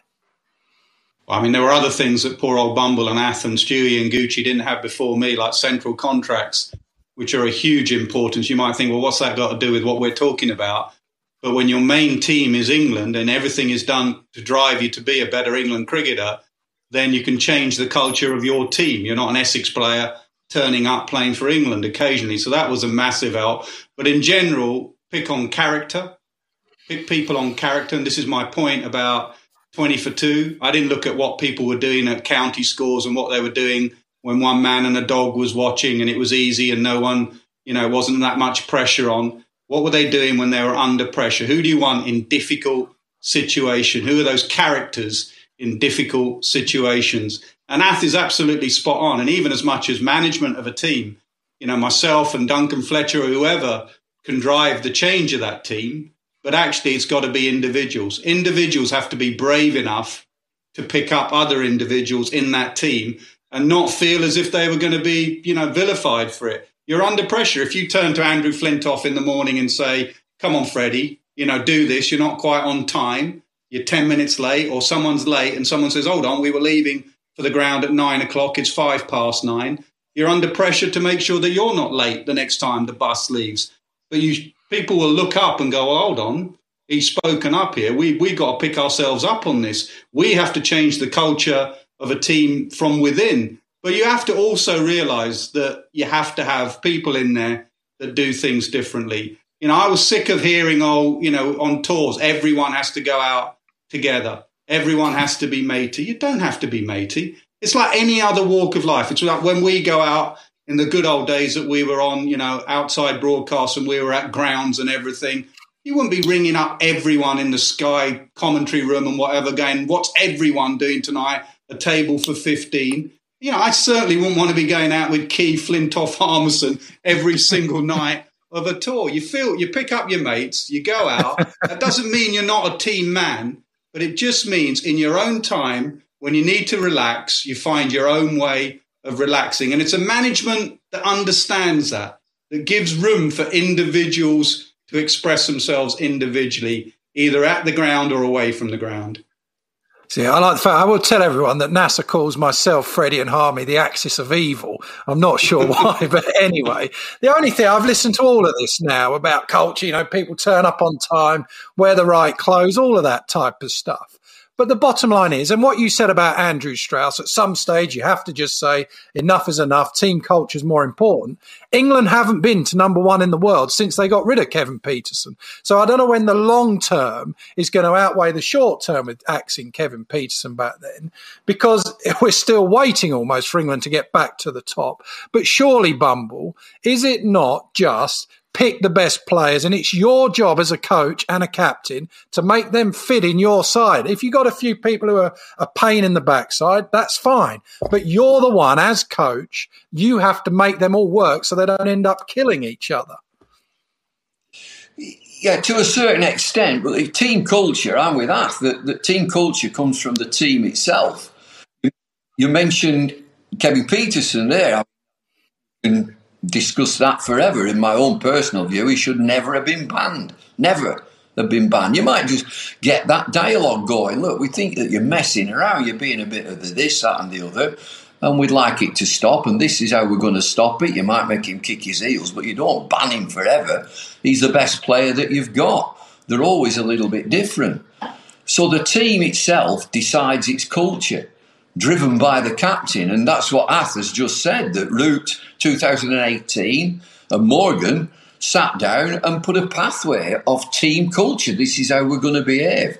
And so there's got to be a constant dialogue. We'll have mavericks, and they'll give you a bit of a headache from time to time, but you should be able to manage that. I mean, something else I'd mention, Rob, is you asked me about what we changed a little bit. Was I always felt that we always looked at what people couldn't do as opposed to what they could do. Like I said with Hales there, none of us are perfect. We all have mistakes. We all do things wrong. And I always felt in selection, I'd sit down in a selection, it would be, Andrew Caddick doesn't bowl them out in the first innings. He just bowls them out when pressure's off in the second innings. Graham Thorpe doesn't do throwdowns with other players in the morning. We always looked at what people couldn't do. In that doco with Kevin Pietersen there, if I said to Kevin, or our producer said to Kevin, 10 o'clock, meet, Kevin would text back, what do you want me to wear? Kevin would be there on time. Kevin would want to know exactly what the questions were about. And that was Kevin, and how good Kevin was in his preparation, in everything he did. And I sometimes think you forget that with these people. Shane Warne, all the stuff we see of Shane off the field.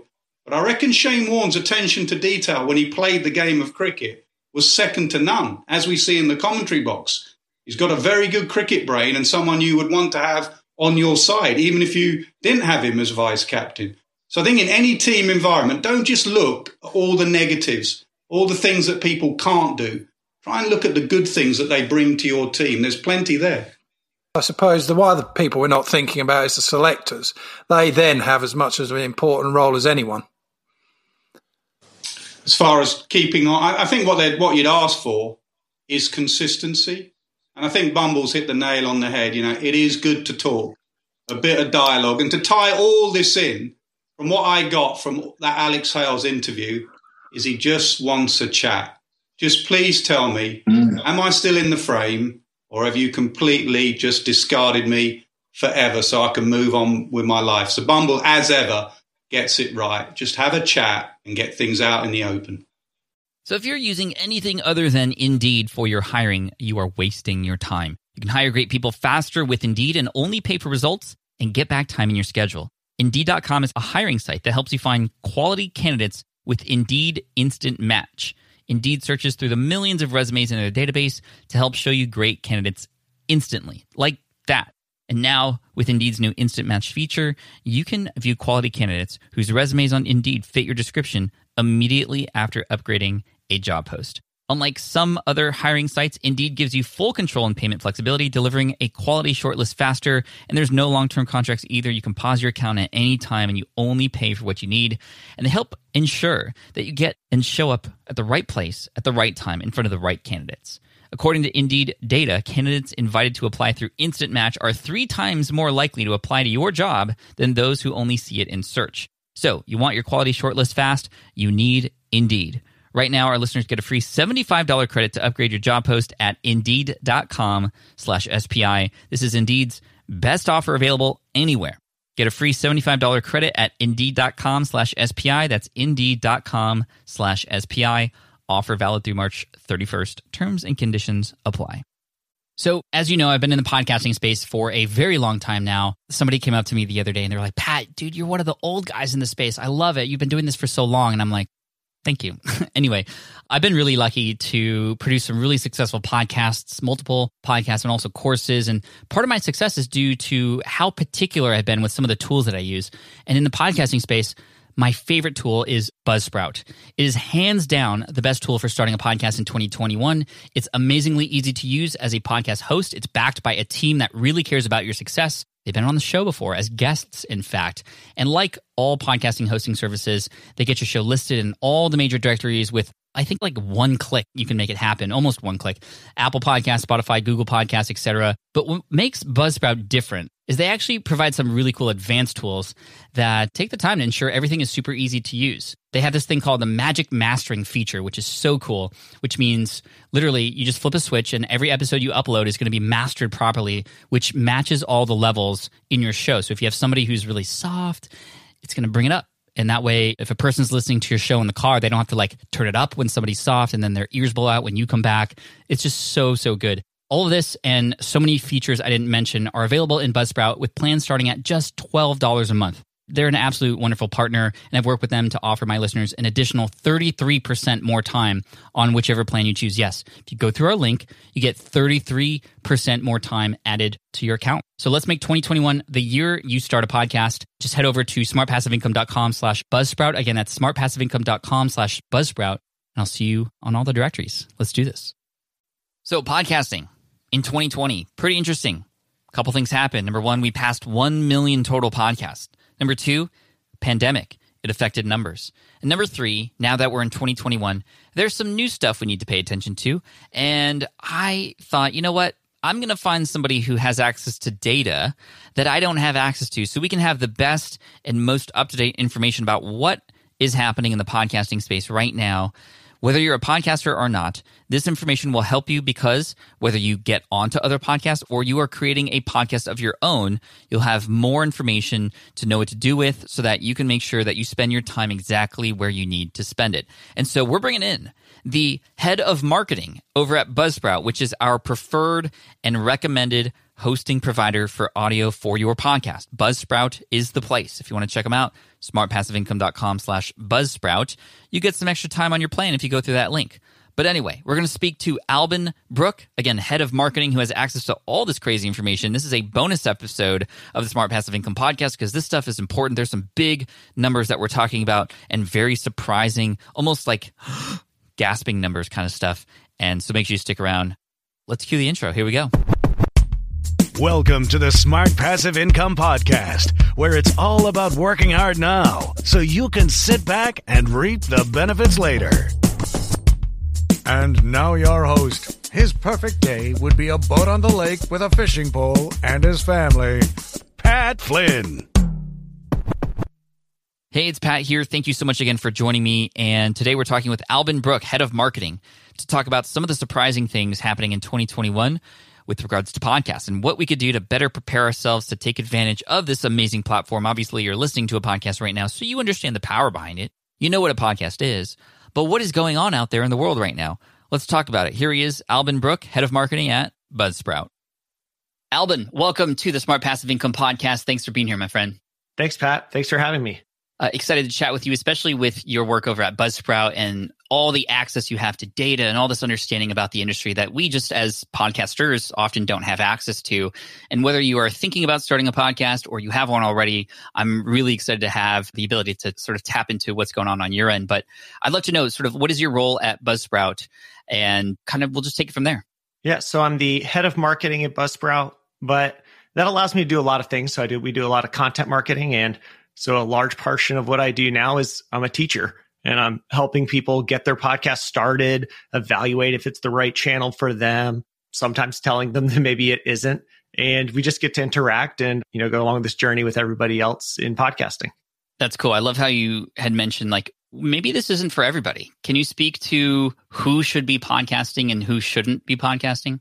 Oh, man. Yeah, I love that question. I often frame it in this way that it's like, when people ask about podcasting, I'm saying, well, we have to first look at what are your goals for why do you want to become a content creator in the first place? And do your goals align with podcasting? I'm perfectly happy to tell people, you're trying to sell t-shirts, that you should probably be on Instagram.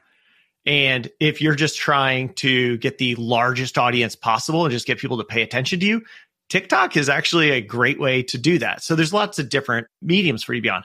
But if you want to be doing something with podcasting, that's on demand, long form audio content that people can be doing something else while they're listening.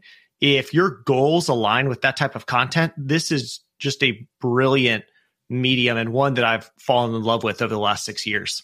So what would be an example goal, to be more specific, that a podcast would lend itself perfectly to? So anybody who wants to discuss something and go in depth, really get into the nuance, teach, unpack arguments, or bring people along a long journey, if what you're saying to someone doesn't fit into a tweet and it doesn't fit into maybe a blog post because you want it to be a little bit more informal, that's where podcasting really shines. You don't have to have a clean, crisp, single answer. You can instead explore an idea. Some podcasts are doing it for as long as a short audiobook. You can really get into the nitty gritty and help people think through things with a little bit more nuance. Cool. I love that answer. Thank you. And then, I know you at Buzzsprout have a ton of data and stuff. I'd love to know sort of where we at in the state of podcasting in terms of just like how many are there? I think a lot of people are considering starting a podcast, but everything has been about podcasting the last few years and it's seemingly very saturated. We're seeing a lot of celebrities come on platforms. They're ranking with all these NPR and super high-end shows now. How can we even compete? Can you give us some insight?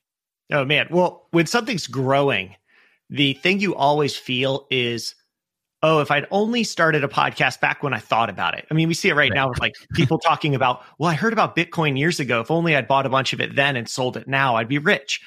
Mm-hmm. Well, what you're doing is you're actually looking for a reason to be hard on yourself for not starting sooner.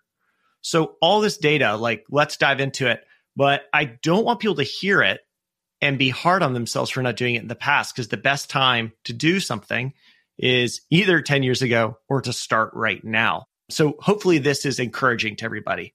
There's definitely fewer podcasts than people think. There's probably somewhere in the order of 1.7 million podcasts. But when we started digging into this, and this is data that I pulled from mypodcastreviews.com, over 1 million of those podcasts aren't launching new episodes. Like they haven't launched a single new episode in 90 days. That's crazy. And big shout out to Daniel at My Podcast Reviews as well, by the way. Great service. Okay, so you're telling me that like nearly half of the people who have a podcast aren't actually staying consistent and staying up to date with it. Yeah. And then it gets even kind of crazier because then there's also about half of them have never launched 10 episodes. Like they haven't hit the 10 episode mark. Those are mostly going to be people who started podcasting and realized it probably wasn't something they were passionate about. And so when you combine those two data sets together, what we end up with is there's only 377,000 podcasts that have published anything since October, and they have at least 10 episodes ever.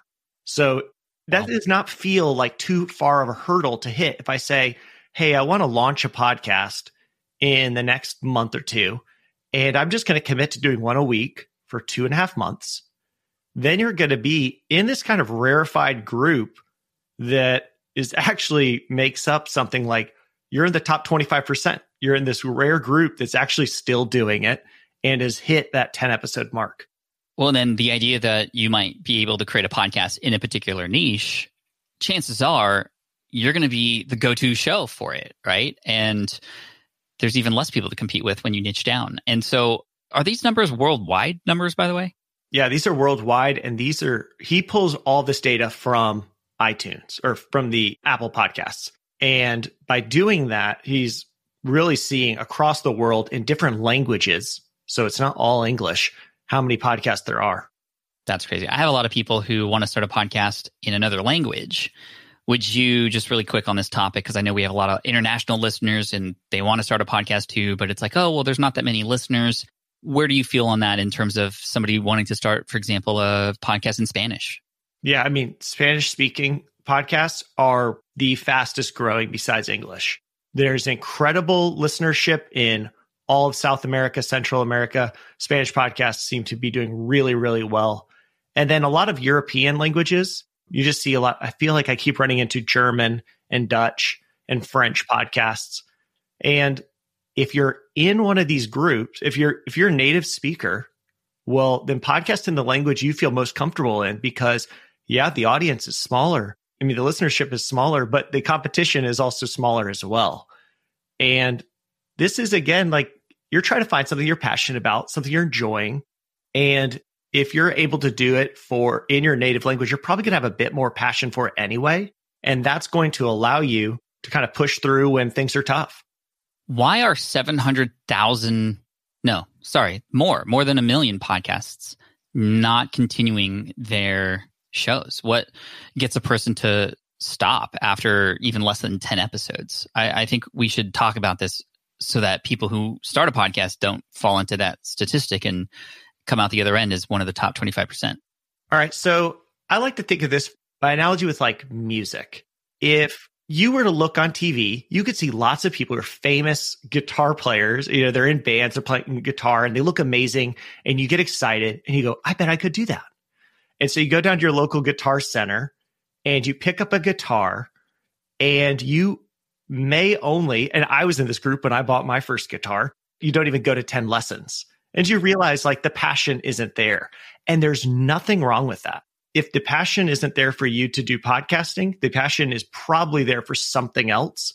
And then you can dive into that. So I think for some people, they go into it with maybe a false hope, or they don't have the passion for it, or the goals that they had for podcasting have been filled. So we have a podcast on Buzzsprout that I created with one of my coworkers called How to Start a Podcast. And it was a short series teaching people to podcast. Well, we haven't updated that in about a year because once we put it out as this short series, our goals were completed and it's still getting downloaded 10,000 times a month. And so same like my YouTube videos on the same topic. It's just a lot of the stuff is evergreen and you might not need to have a weekly show for all eternity. You can serve its purpose. Yeah, absolutely. So you've got people who it may not have been a great fit. You have people who maybe all of their goals have been satisfied. And I mean, right now, I think nobody has a better excuse than COVID and everything that's happened. And so it's perfectly reasonable if people are saying, hey, I've taken a break and I'll come back to this later. Mm-hmm. On the other hand, I know some people, several students of mine in my courses who have started podcasts during COVID and are doing extremely well. Some people who have watched my YouTube videos who are doing extremely well. I'm thinking of a friend of mine, Martin, who has a podcast about mental health, who's just about to cross 1 million downloads. Wow. But he's kept up with it, right? And I know that there are times in his history and many other podcasters' histories, including my own, where we go and we start, we're on fire, we're excited, and then it starts to feel like a drag. It starts to feel like a chore. It starts to feel like, I don't even know if I should continue to do this. How do we in that moment determine whether or not it's a pivot point for us to move on to something else or to actually stick it through? Well, I think it's important to, when you get to those moments, identify which pieces you love and which pieces are the drag. So for some people, the editing is really tough. And for them, I would say, hey, let's look at maybe outsourcing that or maybe changing the format of the show to reduce the amount of editing. There are people who love the editing and don't like the prep. They get nervous being behind a mic, and that's not the thing they love. Well, I know I have a few friends that have just started. They do editing now, and that's their full-time gig. You can find the piece of this that gives you life and fulfills your passion and dive into that wholehearted. So it doesn't mean you have to drop everything about podcasting. It may just mean dropping the aspects, that just don't provide life to you. Mm-hmm. Now, that's one thing to start a podcast. Even if we have passion, there's a point at which we need to understand that we have to get other people to find our show and to listen to it. One of the hardest things that I've come to learn about podcasting is it's not like YouTube. There is no algorithm. There's nothing really helping us be found other than hoping sometimes word of mouth. And I know that there's things like guest podcasting and other ways. And, yes, there is SEO on your website for your show notes and such. But what's working right now in 2021? What is working best to have people find the great content that we publish out there that otherwise would have just sit there and help nobody? Yeah. So all of the things I would recommend for growing a podcast are always going to come back to leveraging other networks. Actually, one of the great things about podcasting is that it's not all algorithmically driven. It's not like Twitter that if things are popular, they get retweets and they become more popular. With podcasting, it's actually pretty insulated and most people still find it through word of mouth. Now, that being said, plug into all the other networks that you have access to, especially when you're getting into more niche podcasts. Let's say, I actually ran across this one the other day. There's a breed of dog called a golden doodle that's a poodle bred with a golden retriever. And the people who get these dogs, they love them. Well, somebody started a podcast about it. And so what I would recommend them to do is to go find the Facebook groups dedicated to this dog breed and interact with that group and share insights in the group, but also they can see, oh, you're also doing this podcast. Invite people from that group onto the podcast. Become part of that network so that you can grow your podcast there. You can do this through blogging. You can do this on Quora. You can do this on Reddit, where you're engaging an audience, providing real value, and then also linking back to the podcast. And I love thinking about podcasting in a little bit of a different way than I think about Twitter or I think about social media in general. The engagement rates, I mean, I guess YouTube actually is the best example since we're both doing YouTube and podcasting. On YouTube, we're lucky if we get 2.5 to 3 minutes of engagement on a video. Yeah, it's crazy. It's kind of disheartening sometimes. I guarantee if you pull open on Apple Podcasts, the engagement rates for Smart Passive Income, your engagement rate's going to be something like 30 minutes per episode. And what it means is, yes, the numbers for our YouTube channels can sometimes be 10 times or more larger than our podcast audience, but we're actually getting 10 times the engagement per person on the podcast. And so what that means for me is when I go to conferences, people don't come up and say, oh, I've seen the YouTube channel that has millions of views. They come and say, I actually listened to your podcast that has tens of thousands of views. Because those are the people who remembered me. Those are the people who have engaged week after week for hours at a time. And they don't just see someone go, oh, I think I saw that on the guy on the internet one time. They come up and they go, I've been on this journey with you for years. So the bar to whether or not I have a successful podcast in my eyes is 100 people consistently listening to me when I get behind the mic every week. Where on YouTube, I may need to be getting thousands or tens of thousands of views to really feel like I'm making an impact, because I know most of my viewers, at least on our channel, are watching for a couple of minutes and then moving on to something else. Yeah, it's very similar on my YouTube channel as well. Plus, we're combating the recommended things and all the ads and like everything that's there. Once a person's listening to your show, they're on a drive, they're on a walk, they're at the gym or what have you. And like you said, you've got them for 30 minutes plus. I can tell you that our show gets anywhere between 65 to 90% retention rate on episodes. And that's 30 minutes to 1 hour's worth of like my voice and or the guest's voice in their head. And that's incredible. And when you want to talk about building a true relationship with your audience and building super fans, as y'all like know that I love to talk about, to me, there's no better medium for sure. And I think a lot of people are definitely convinced. And of course, there's people here who are podcasters who are listening who are like, yes, we know podcasting, great, totally opportunity. This is why we do it. But we still struggle with findability, right? And I think I want to keep talking about this because this is definitely a struggle. And I do agree with you getting into other networks. And I love the idea of showing up elsewhere. And if you could provide value to that audience or even connect with the founder of those groups and provide that person value, well, then you can get into different people who don't know you exist yet and get the endorsement from the forum owner or the podcast host or wherever. That's where I think there's magic involved. What are your thoughts on social media to grow your show, and how might one best utilize social media to grow one's podcast? I know that that's often the most common route that people go, and then they get disappointed because they're not getting the results, that things didn't go as viral as we had hoped. So what are your thoughts on social media for supporting a podcast? If you want to go the social media route, one thing people do that's kind of a red flag is they try to be everywhere. And that's very difficult because the type of content that performs on LinkedIn is very different from the type of content that performs on Twitter or Pinterest. So I would say start with the one social media platform that you personally are drawn towards. So for me, that's probably more Twitter. For a lot of people, it's Instagram. Wherever you find yourself spending time and your audience is spending time, that's where you want to be. Start with one. And then just do normal things, like try to bring insights from the podcast to that medium to provide value without asking people to go listen to the entire episode. You see people constantly just drop naked links and say, listen to the new episode. That's never going to get an engagement. But if you were to take an audio snippet, Buzzsprout has something built in we call visual sound bites, where you can create an audio snippet with a visual component. You drop that in, people are enticed to listen to 30 seconds. And if there's an insight there that they found compelling, they're much, much more likely to click through. So there's been some studies on this. If we just have a video with just a waveform, you get 3 times as many clicks as if that was a static image. So that's a pretty quick, easy one. The power of social media is this back and forth conversation. You may put something out about your podcast, and then your fans can actually engage with you, and you can begin that conversation. So making sure that you're engaging them so that they feel important and they are empowered to then share the podcast with somebody else.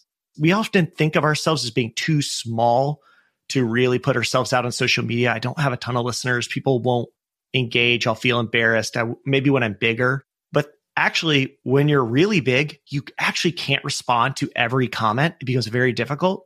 When you're small, you actually have this secret power, which is you can treat everybody like a person, and you can respond to everything they say, and you can engage with them and then share their insights on the next episode. You could do some really crazy things that is just not available once you start hitting 10,000 plus downloads per episode. I agree with that. And that's what I tell my students too. It's like your advantage is your ability to make one-on-one connections with people and to get to know your audience faster and better and understand what their pains are, and then be able to probably create better episodes sooner than most people who are so deep into a space already could. And that's huge. So thank you for bringing that. There's definitely an advantage to being small.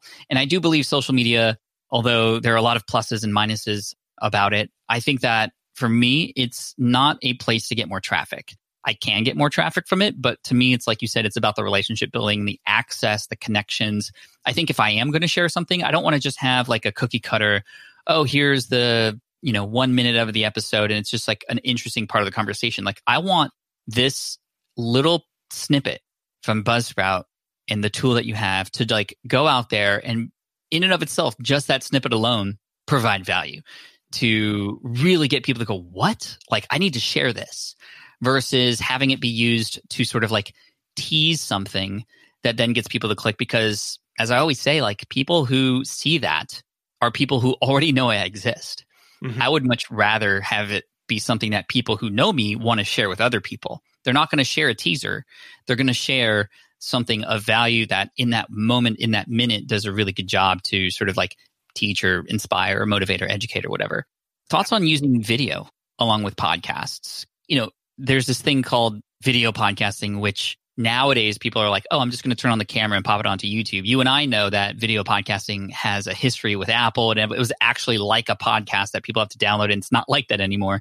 But what are your thoughts on turning on the camera and how to utilize, for example, YouTube to expand the reach, grow the show? Man, for years, I pushed back on it, and I didn't think that it was all that great.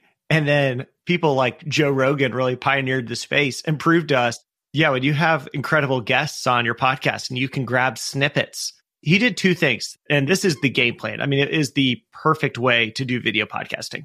He recorded all of his podcasts in video and audio at the same time. Mm-hmm. Audio went out completely unedited as a podcast. Video was put up onto YouTube. He was also live streaming every episode so that people could watch as it was going up. But then he would add an intro and an exit at the end, outro, and he'd put that up. But then they would go over it for, the rest of the week, and they would grab snippets out and they would upload those as separate clips. And with those clips, what's so powerful there is those are really nice bite-size ways for people to get exposed to your podcast. So they see that over on the recommendation tab. For anybody getting started on YouTube, everything is about that recommendations tab. It's the front page of YouTube and the recommendations on the sidebar. And when you can give YouTube these small clips with discernible content, like they promise it's going to be Jamie Foxx talking about his experiences with creativity. And I go, wow, that sounds interesting. I can click that and then I can listen to it. I go, man, this is great. He has a full 3-hour interview with Joe Rogan. I would love to listen to that. And if I enjoy the video, then I can go, well, actually, this is a whole podcast. I could just listen to the podcast. And so if you're going to do YouTube or video podcasting, that is 100% the way I would recommend people to do it. Same exact way I recommend too. I've done some workshops on video podcasting. That's exactly what I teach. The other cool thing about this is then you get to take advantage of YouTube's algorithms. And like you said, the home and the browse and the recommendations. And the cool thing is once people watch one, YouTube's going to do a lot of work for you to get them to see other things. And so you can create multiple clips. I would just recommend that each clip is a standalone about a specific topic with those keywords that are in there, like contained in and of itself. That 4-minute clip does the job to provide value. And then you can let people go into the rest of the full episode if that happens to be on YouTube on a separate channel, or your podcast, even just in audio format. So thank you for that. That confirms sort of my beliefs about video podcasting and how it should be done. And I've done that every once in a while. I interviewed MKBHD on the podcast. I turned the video on. I have some video clips on YouTube, and those have been seen 18,000, 20,000 times. Recently did this with an interview with Rob Maurer from Tesla Daily, and that had gone really well. Plus, because he is a YouTuber, he wants to share YouTube videos with his YouTube audience. And so now I have an outlet for them instead of the friction of, hey, YouTubers, go to this podcast. And then, of course, which directory? And there's all these other decisions and friction that has to happen. One common point that we keep kind of circling around here is we're not asking people to come to us. We are going to our potential audience. On Twitter, we're not asking people, hey, click this link, this scary link, you don't know where it goes, and come listen to my podcast, please. We're saying, hey, we're going to give you all the real insights and the value here. And for people that are on YouTube, or the audience is on YouTube, don't ask them, oh, why don't you just follow me to this podcasting thing and download a new app? We go, we're going to come to you until we can establish a level of credibility that will make you you'll crave to go get more. And so you're downloading the app. If you're always trying to convince people to take the next action and you have to do a hard sell, it feels like people are getting immune to some of these hard marketing tactics. And I love so much more just giving things away, teaching for free, showing people things. And when they say it's ready for the next step, then you go, I've got a whole podcast. I have a course. I have a product. And then they can come back to you and ask for more on their terms.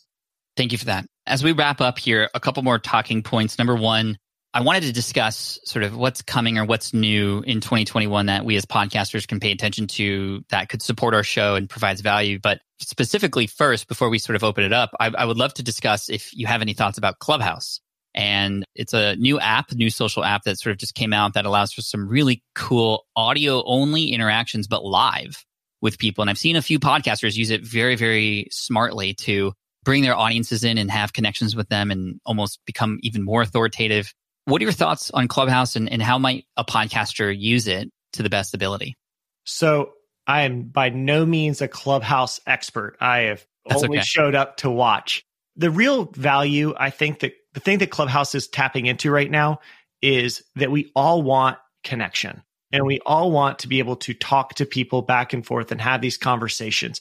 And Clubhouse is providing the back and forth aspect. I would be very interested to see them provide a way that those conversations could actually be saved and then distributed so that people could listen to them later on like an open podcast feed, a way that they could be archived. But I've definitely seen podcasters do this where they are having conversations and you can go and make yourself the authority. And there really is a power to putting yourself out there and being one of the first content creators to take a new medium seriously. Yeah, I agree. And it's worth definitely experimenting with, when a new social media platform comes about, it's important to, number one, you never know, is it going to go well? Is it going to go away? But either way, you might as well reserve your username, right? Just in case. And so I got Pat Flynn there.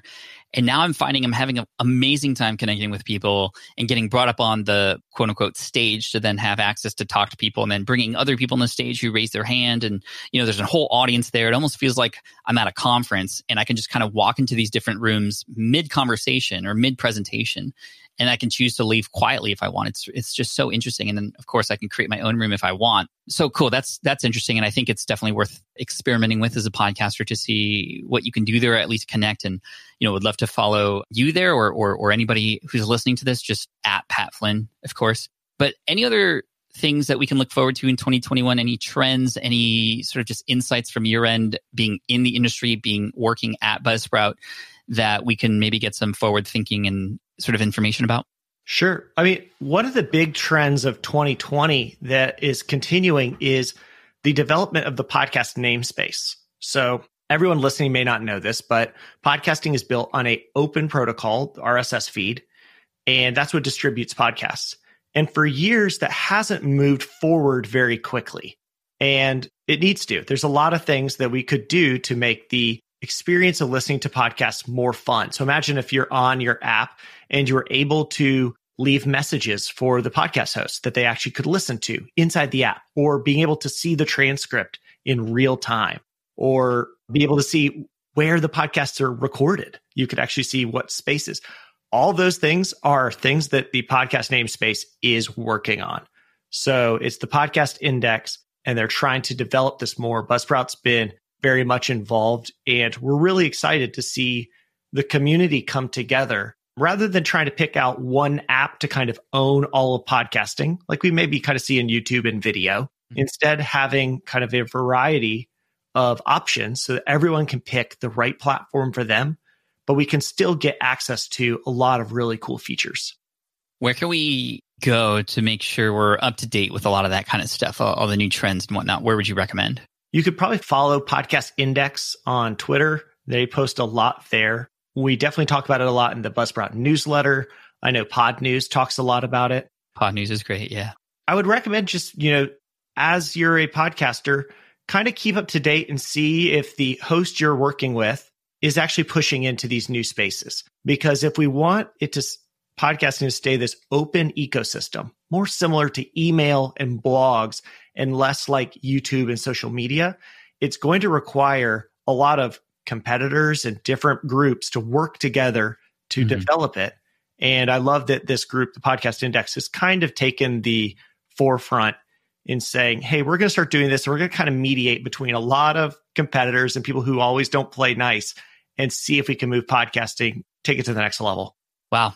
Thank you for that. And Albin, thank you so much for your time today. Anybody who's ever thinking about starting a podcast, or maybe you have one already and you're not quite happy with your host, I'd highly recommend checking out Buzzsprout.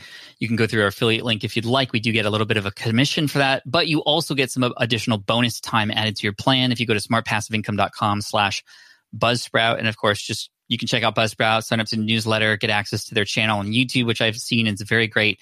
And thank you, Albin, and the entire team over there for everything that you guys do. Any final remarks or words of encouragement for those stepping into the world or who are already in the world of podcasting today? There's a outsized reward for everybody who's creating content. You're not just getting to connect with interesting people, and you're not just able to get opportunities to new things. You're actually doing something really healthy for yourself, exploring what matters to you and getting your voice out to the world. And there really is something very healthy and very good about not just consuming content, but actually to create it yourself. So I really believe this. Even if you didn't end up with us, that would be perfectly okay with me. As long as you're creating, there is a lot that's very good for you to become someone who's producing content. Thank you, Albin.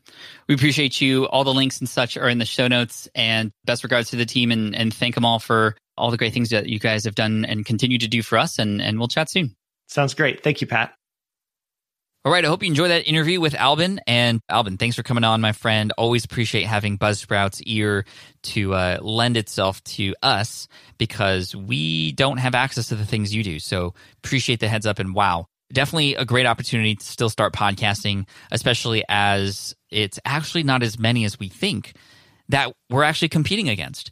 And so if you'd like to start a podcast, obviously we have a lot of resources for that. You can check out Power Up Podcasting. You can become a member of SPI Pro if you'd like.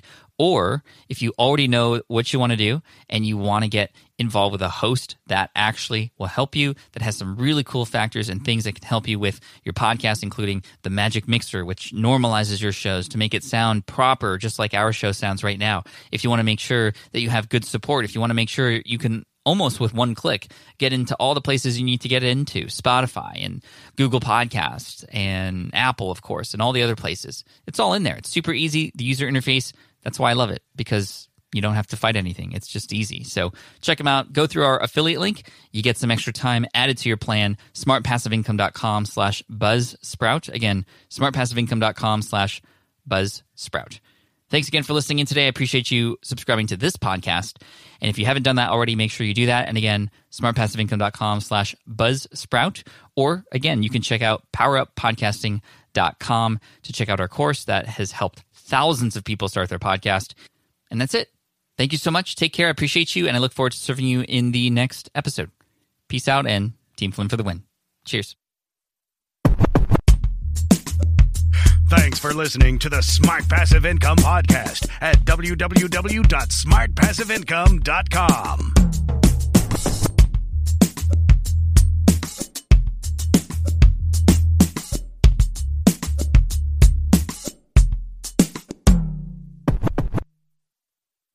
So we're trying something new with the SPI podcast that we've been working on for a while now, and I'm so excited to tell you about it. We partnered with our friends at Supercast and just launched a new podcast experience called the SPI Podcast Premium Pass, and now you can sign up for it today. The SPI Podcast Premium Pass is a paid subscription that gives you all the content you know and trust, and also gives you perks that we've never offered before. You'll get access to all SPI podcast episodes a day before they're published anywhere else, and you're also going to get them completely ad-free. And soon, we're going to start publishing new weekly content that will only be available to subscribers, all for only $5 a month. It only takes a few minutes to set up the SPI Podcast Premium Pass and start listening with your favorite podcast player. Membership is super flexible with no commitment required, so you're in full control of your subscription at all times, and it's a subscription that you can feel good about. By subscribing to the Premium Pass, you'll be supporting the SPI team, which allows us to continue to produce valuable content, including new podcasts for you.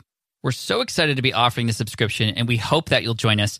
Sign up for the SPI Podcast Premium Pass today at smartpassiveincome.com/premium. Again, that's smartpassiveincome.com/premium. Hope to see you on the Premium Pass.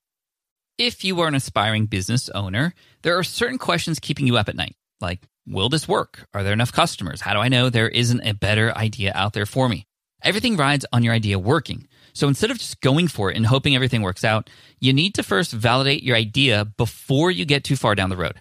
And that's why I created my course, Smart from Scratch. It's hands-on and comprehensive. It's a course that enables you to develop a business idea, validate it, and determine if that idea is viable to pursue, all the way to getting your first customer. The course is designed to help you succeed with 3 distinct stages to take you from idea to business. It walks you through hand in hand the specific steps and action items to take and validate your idea and get your first customer.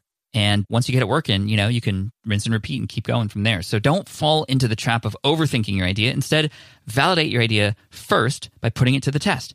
Action is always the best teacher, and Smart from Scratch has the action plans that you need to succeed. And right now, for a limited time, you can get Smart from Scratch for just $199. This offer expires on February 22nd at 9 p.m. Pacific, so don't wait. This offer is going away. If you're hearing this, it's still up, but after that, it's gone. So sign up today at smartpassiveincome.com/SFS. Again, that's smartpassiveincome.com/SFS to get Smart from Scratch for only $199 today.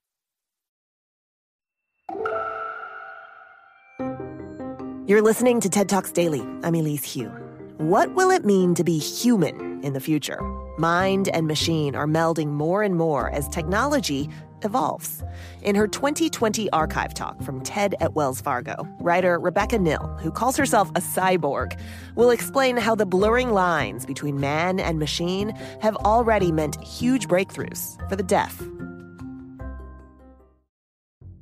TED Talks Daily is supported by Expensify, the most widely used expense management platform in the world with more than 10 million users. Time is precious, and Expensify makes it easy to manage your expenses, bills, invoices, and business travel all in one place, so you can focus your time elsewhere. You can even get reimbursed as soon as the next day. Whether you are a business of 2 or 2,000, Expensify is made for you because you weren't born to do expenses. Head over to expensify.com/TED to get started on your free trial. Support for TED Talks Daily comes from Odoo. Odoo's suite of business apps has everything you need to run a company. Think of your smartphone with all your apps right at your fingertips. Odoo is just like that for business. But instead of an app to order takeout or tell you the weather, you have sales, inventory, accounting, and more all on Odoo. You name the department, we've got it covered, and they are all connected. So go to odoo.com/TED to start a free trial. That's odoo.com/TED. My name is Rebecca, and I'm a cyborg. Specifically, I have 32 computer chips inside my head, which rebuild my sense of hearing. This is called a cochlear implant. You remember the Borg from Star Trek? Those aliens who conquered and absorbed everything in sight? Well, that's me. The good news is I come for your technology and not for your human life forms. Actually, I've never seen an episode of Star Trek. But there's a reason for that. Television wasn't closed captioned when I was a kid. I grew up profoundly deaf. I went to regular schools and I had to lip read. I didn't meet another deaf person until I was 20. Electronics were mostly audio back then. My alarm clock was my sister Barbara, who would set her alarm and then throw something at me to wake up.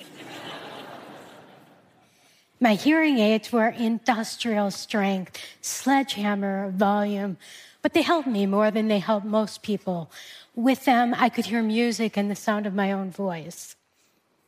I've always liked the idea that technology can help make the world more human. I used to watch the stereo flash color when the music shifted, and I knew it was just a matter of time before my watch could show me sound too. Did you know that hearing occurs in the brain? In your ear is a small organ called the cochlea, and the cochlea is lined with thousands of receptors called hair cells.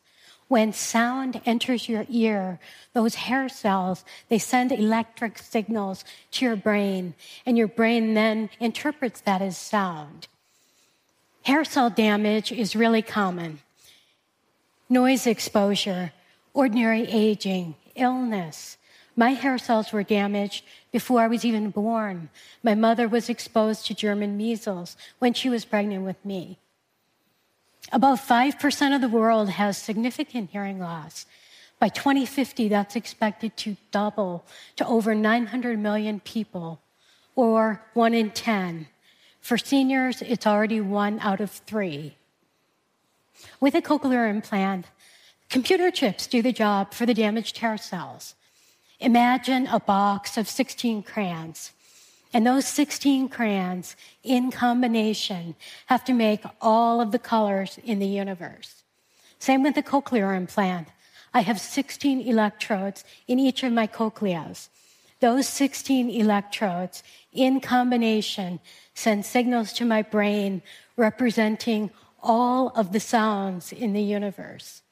I have electronics inside and outside of my head to make that happen, including small processor, magnets inside my skull, and a rechargeable power source.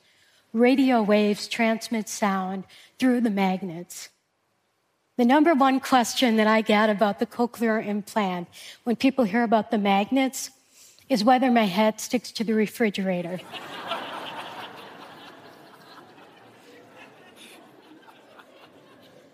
No, it does not. Thank you. Thank you. I know this because I tried. Hearing people assume that the deaf live in a perpetual state of wanting to hear because they can't imagine any other way. But I've never once wished to be hearing. I just wanted to be part of a community like me. I wanted everyone else to be deaf. I think that sense of belonging is what ultimately connects our stories, and mine felt incomplete. When cochlear implants first got going back in the 80s, the operation was Frankenstein monster scary. By 2001, the procedure had evolved considerably, but it still wiped out any natural hearing that you had. The success rate then for speech comprehension was low, maybe 50%. So if it didn't work, you couldn't go back. At that time, implants were also controversial in the deaf culture. Basically, it was considered the equivalent of changing the color of your skin. I held off for a while, but my hearing was going downhill fast, and hearing aids were no longer helping. So in 2003, I made the tough decision to have the cochlear implant. I just needed to stop that soul-sucking cycle of loss, regardless of whether the operation worked. And I really didn't think that it would. I saw it as one last box to check off before I made the transition to being completely deaf, which a part of me wanted. Complete silence is very addictive. Maybe you've spent time in a sensory deprivation tank, and you know what I mean. Silence has mind-expanding capabilities. In silence, I see sound. When I watch a music video without sound, I can hear music. In the absence of sound, my brain fills in the gaps based on the movement I see. My mind is no longer competing with the distraction of sound. It's freed up to think more creatively. There are advantages to having bionic body parts as well. It's undeniably convenient to be able to hear, and I can turn it off anytime I want. I'm hearing when I need to be, and the rest of the time I'm not. Bionic hearing doesn't age, although external parts sometimes need replacement. It would be so cool to just automatically regenerate a damaged part like a real cyborg, but I get mine FedEx from Advanced Bionics. Oh, I get updates downloaded into my head. It's not quite AirDrop, but close. With the cochlear implant, I can stream music from my iPod into my head without earbuds. Recently, I went to a friend's long, tedious concert. And unknown to anyone else, I listened to the Beatles for 3 hours instead.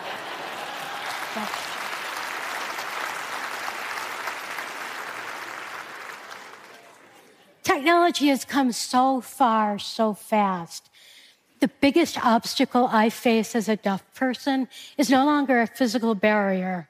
It's the way that people respond to my deafness, the outdated way people respond to my deafness. Pity, patronization, even anger. Because that just cancels out the human connection that technology achieves. I once had a travel roommate who had a complete temper tantrum because I didn't hear her knocking on the door when her key didn't work. If I hadn't been there, no problem. She could get another key. But when she saw that I was there, her anger boiled over. It was no longer about a key. It was about deafness not being a good enough reason for her inconvenience. Or the commercial about the deaf man whose neighborhood surprised him with sign language messages from people on the street. Everyone who sent me the video told me they cried. So I asked them, well, what if he wasn't deaf? What if his first language was Spanish and everyone learned Spanish instead? Would you have cried? And they all said no. They weren't crying because of the communication barrier. They were crying because the man was deaf. But I see it differently. What if the Borg showed up in that video and the Borg said, deafness is irrelevant? Because that's what they say, right? Everything's irrelevant. And then the Borg assimilated the deaf guy, not out of pity, not out of anger, but because he had a biological distinctiveness that the Borg wanted, including unique language capabilities. I would much rather see that commercial. Why does thinking about ability make people so uncomfortable? You might know a play, later a movie called Children of a Lesser God by Mark Medoff. That play, that title, actually comes from a poem by Alfred Tennyson. And I interpret both the play and title to say that humans who are perceived as defective were made by a lesser God and live an inferior existence, while those made by the real God are a superior class because God doesn't make mistakes. In World War II, an estimated 275,000 people with disabilities were murdered in special death camps because they didn't fit Hitler's vision of a superior race.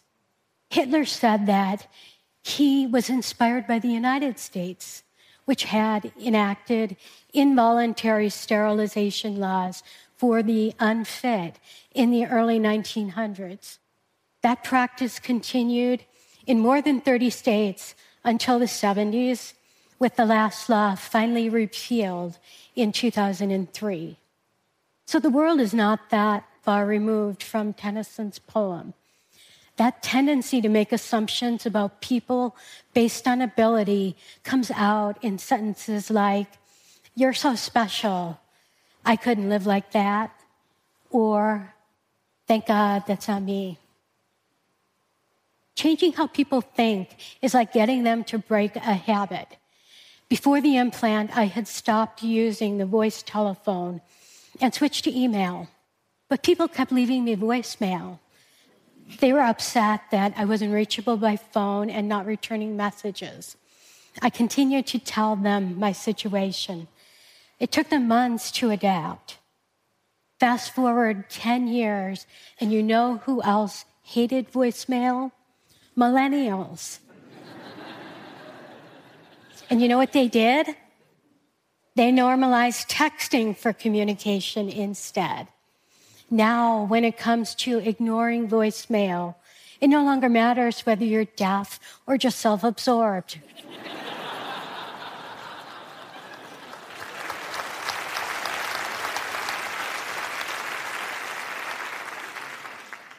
Millennials changed how people think about messaging. They reset the default. Can I just tell you how much I love texting? Oh, and group texts. I have 6 siblings. They're all hearing, but I don't think any less of them. And we all text. Do you know how thrilling it is to have a visual means of communication that everyone else actually uses? So I am on a mission now. As a consumer of technology, I want visual options whenever there's audio. It doesn't matter whether I'm deaf or don't want to wake the baby. Both are equally valid. Smart designers include multiple ways to access technology, but segregating that access under accessibility, that's just hiding it from mainstream users. In order to change how people think, we need to be more than accessible. We need to be connected. Apple did this recently. On my iPhone, it automatically displays a visual transcript of my voicemail right next to the audio button. I couldn't turn it off even if I wanted to. You know what else? Netflix, Hulu, Amazon Prime no longer say closed caption for the hearing impaired. They say subtitles on or off with a list of languages underneath, including English. Technology has come so far. Our mindset just needs to catch up. Resistance is futile. You have been assimilated. Thank you. TED Talks Daily is hosted by me, Elise Hu, and produced by TED. Theme music is from Allison Leighton Brown, and our mixer is Christopher Fazy Bogan. We record the talks at TED events we host or from TEDx events, which are organized independently by volunteers all over the world. And we'd love to hear from you. Leave us a review on Apple Podcasts or email us at podcasts@ted.com.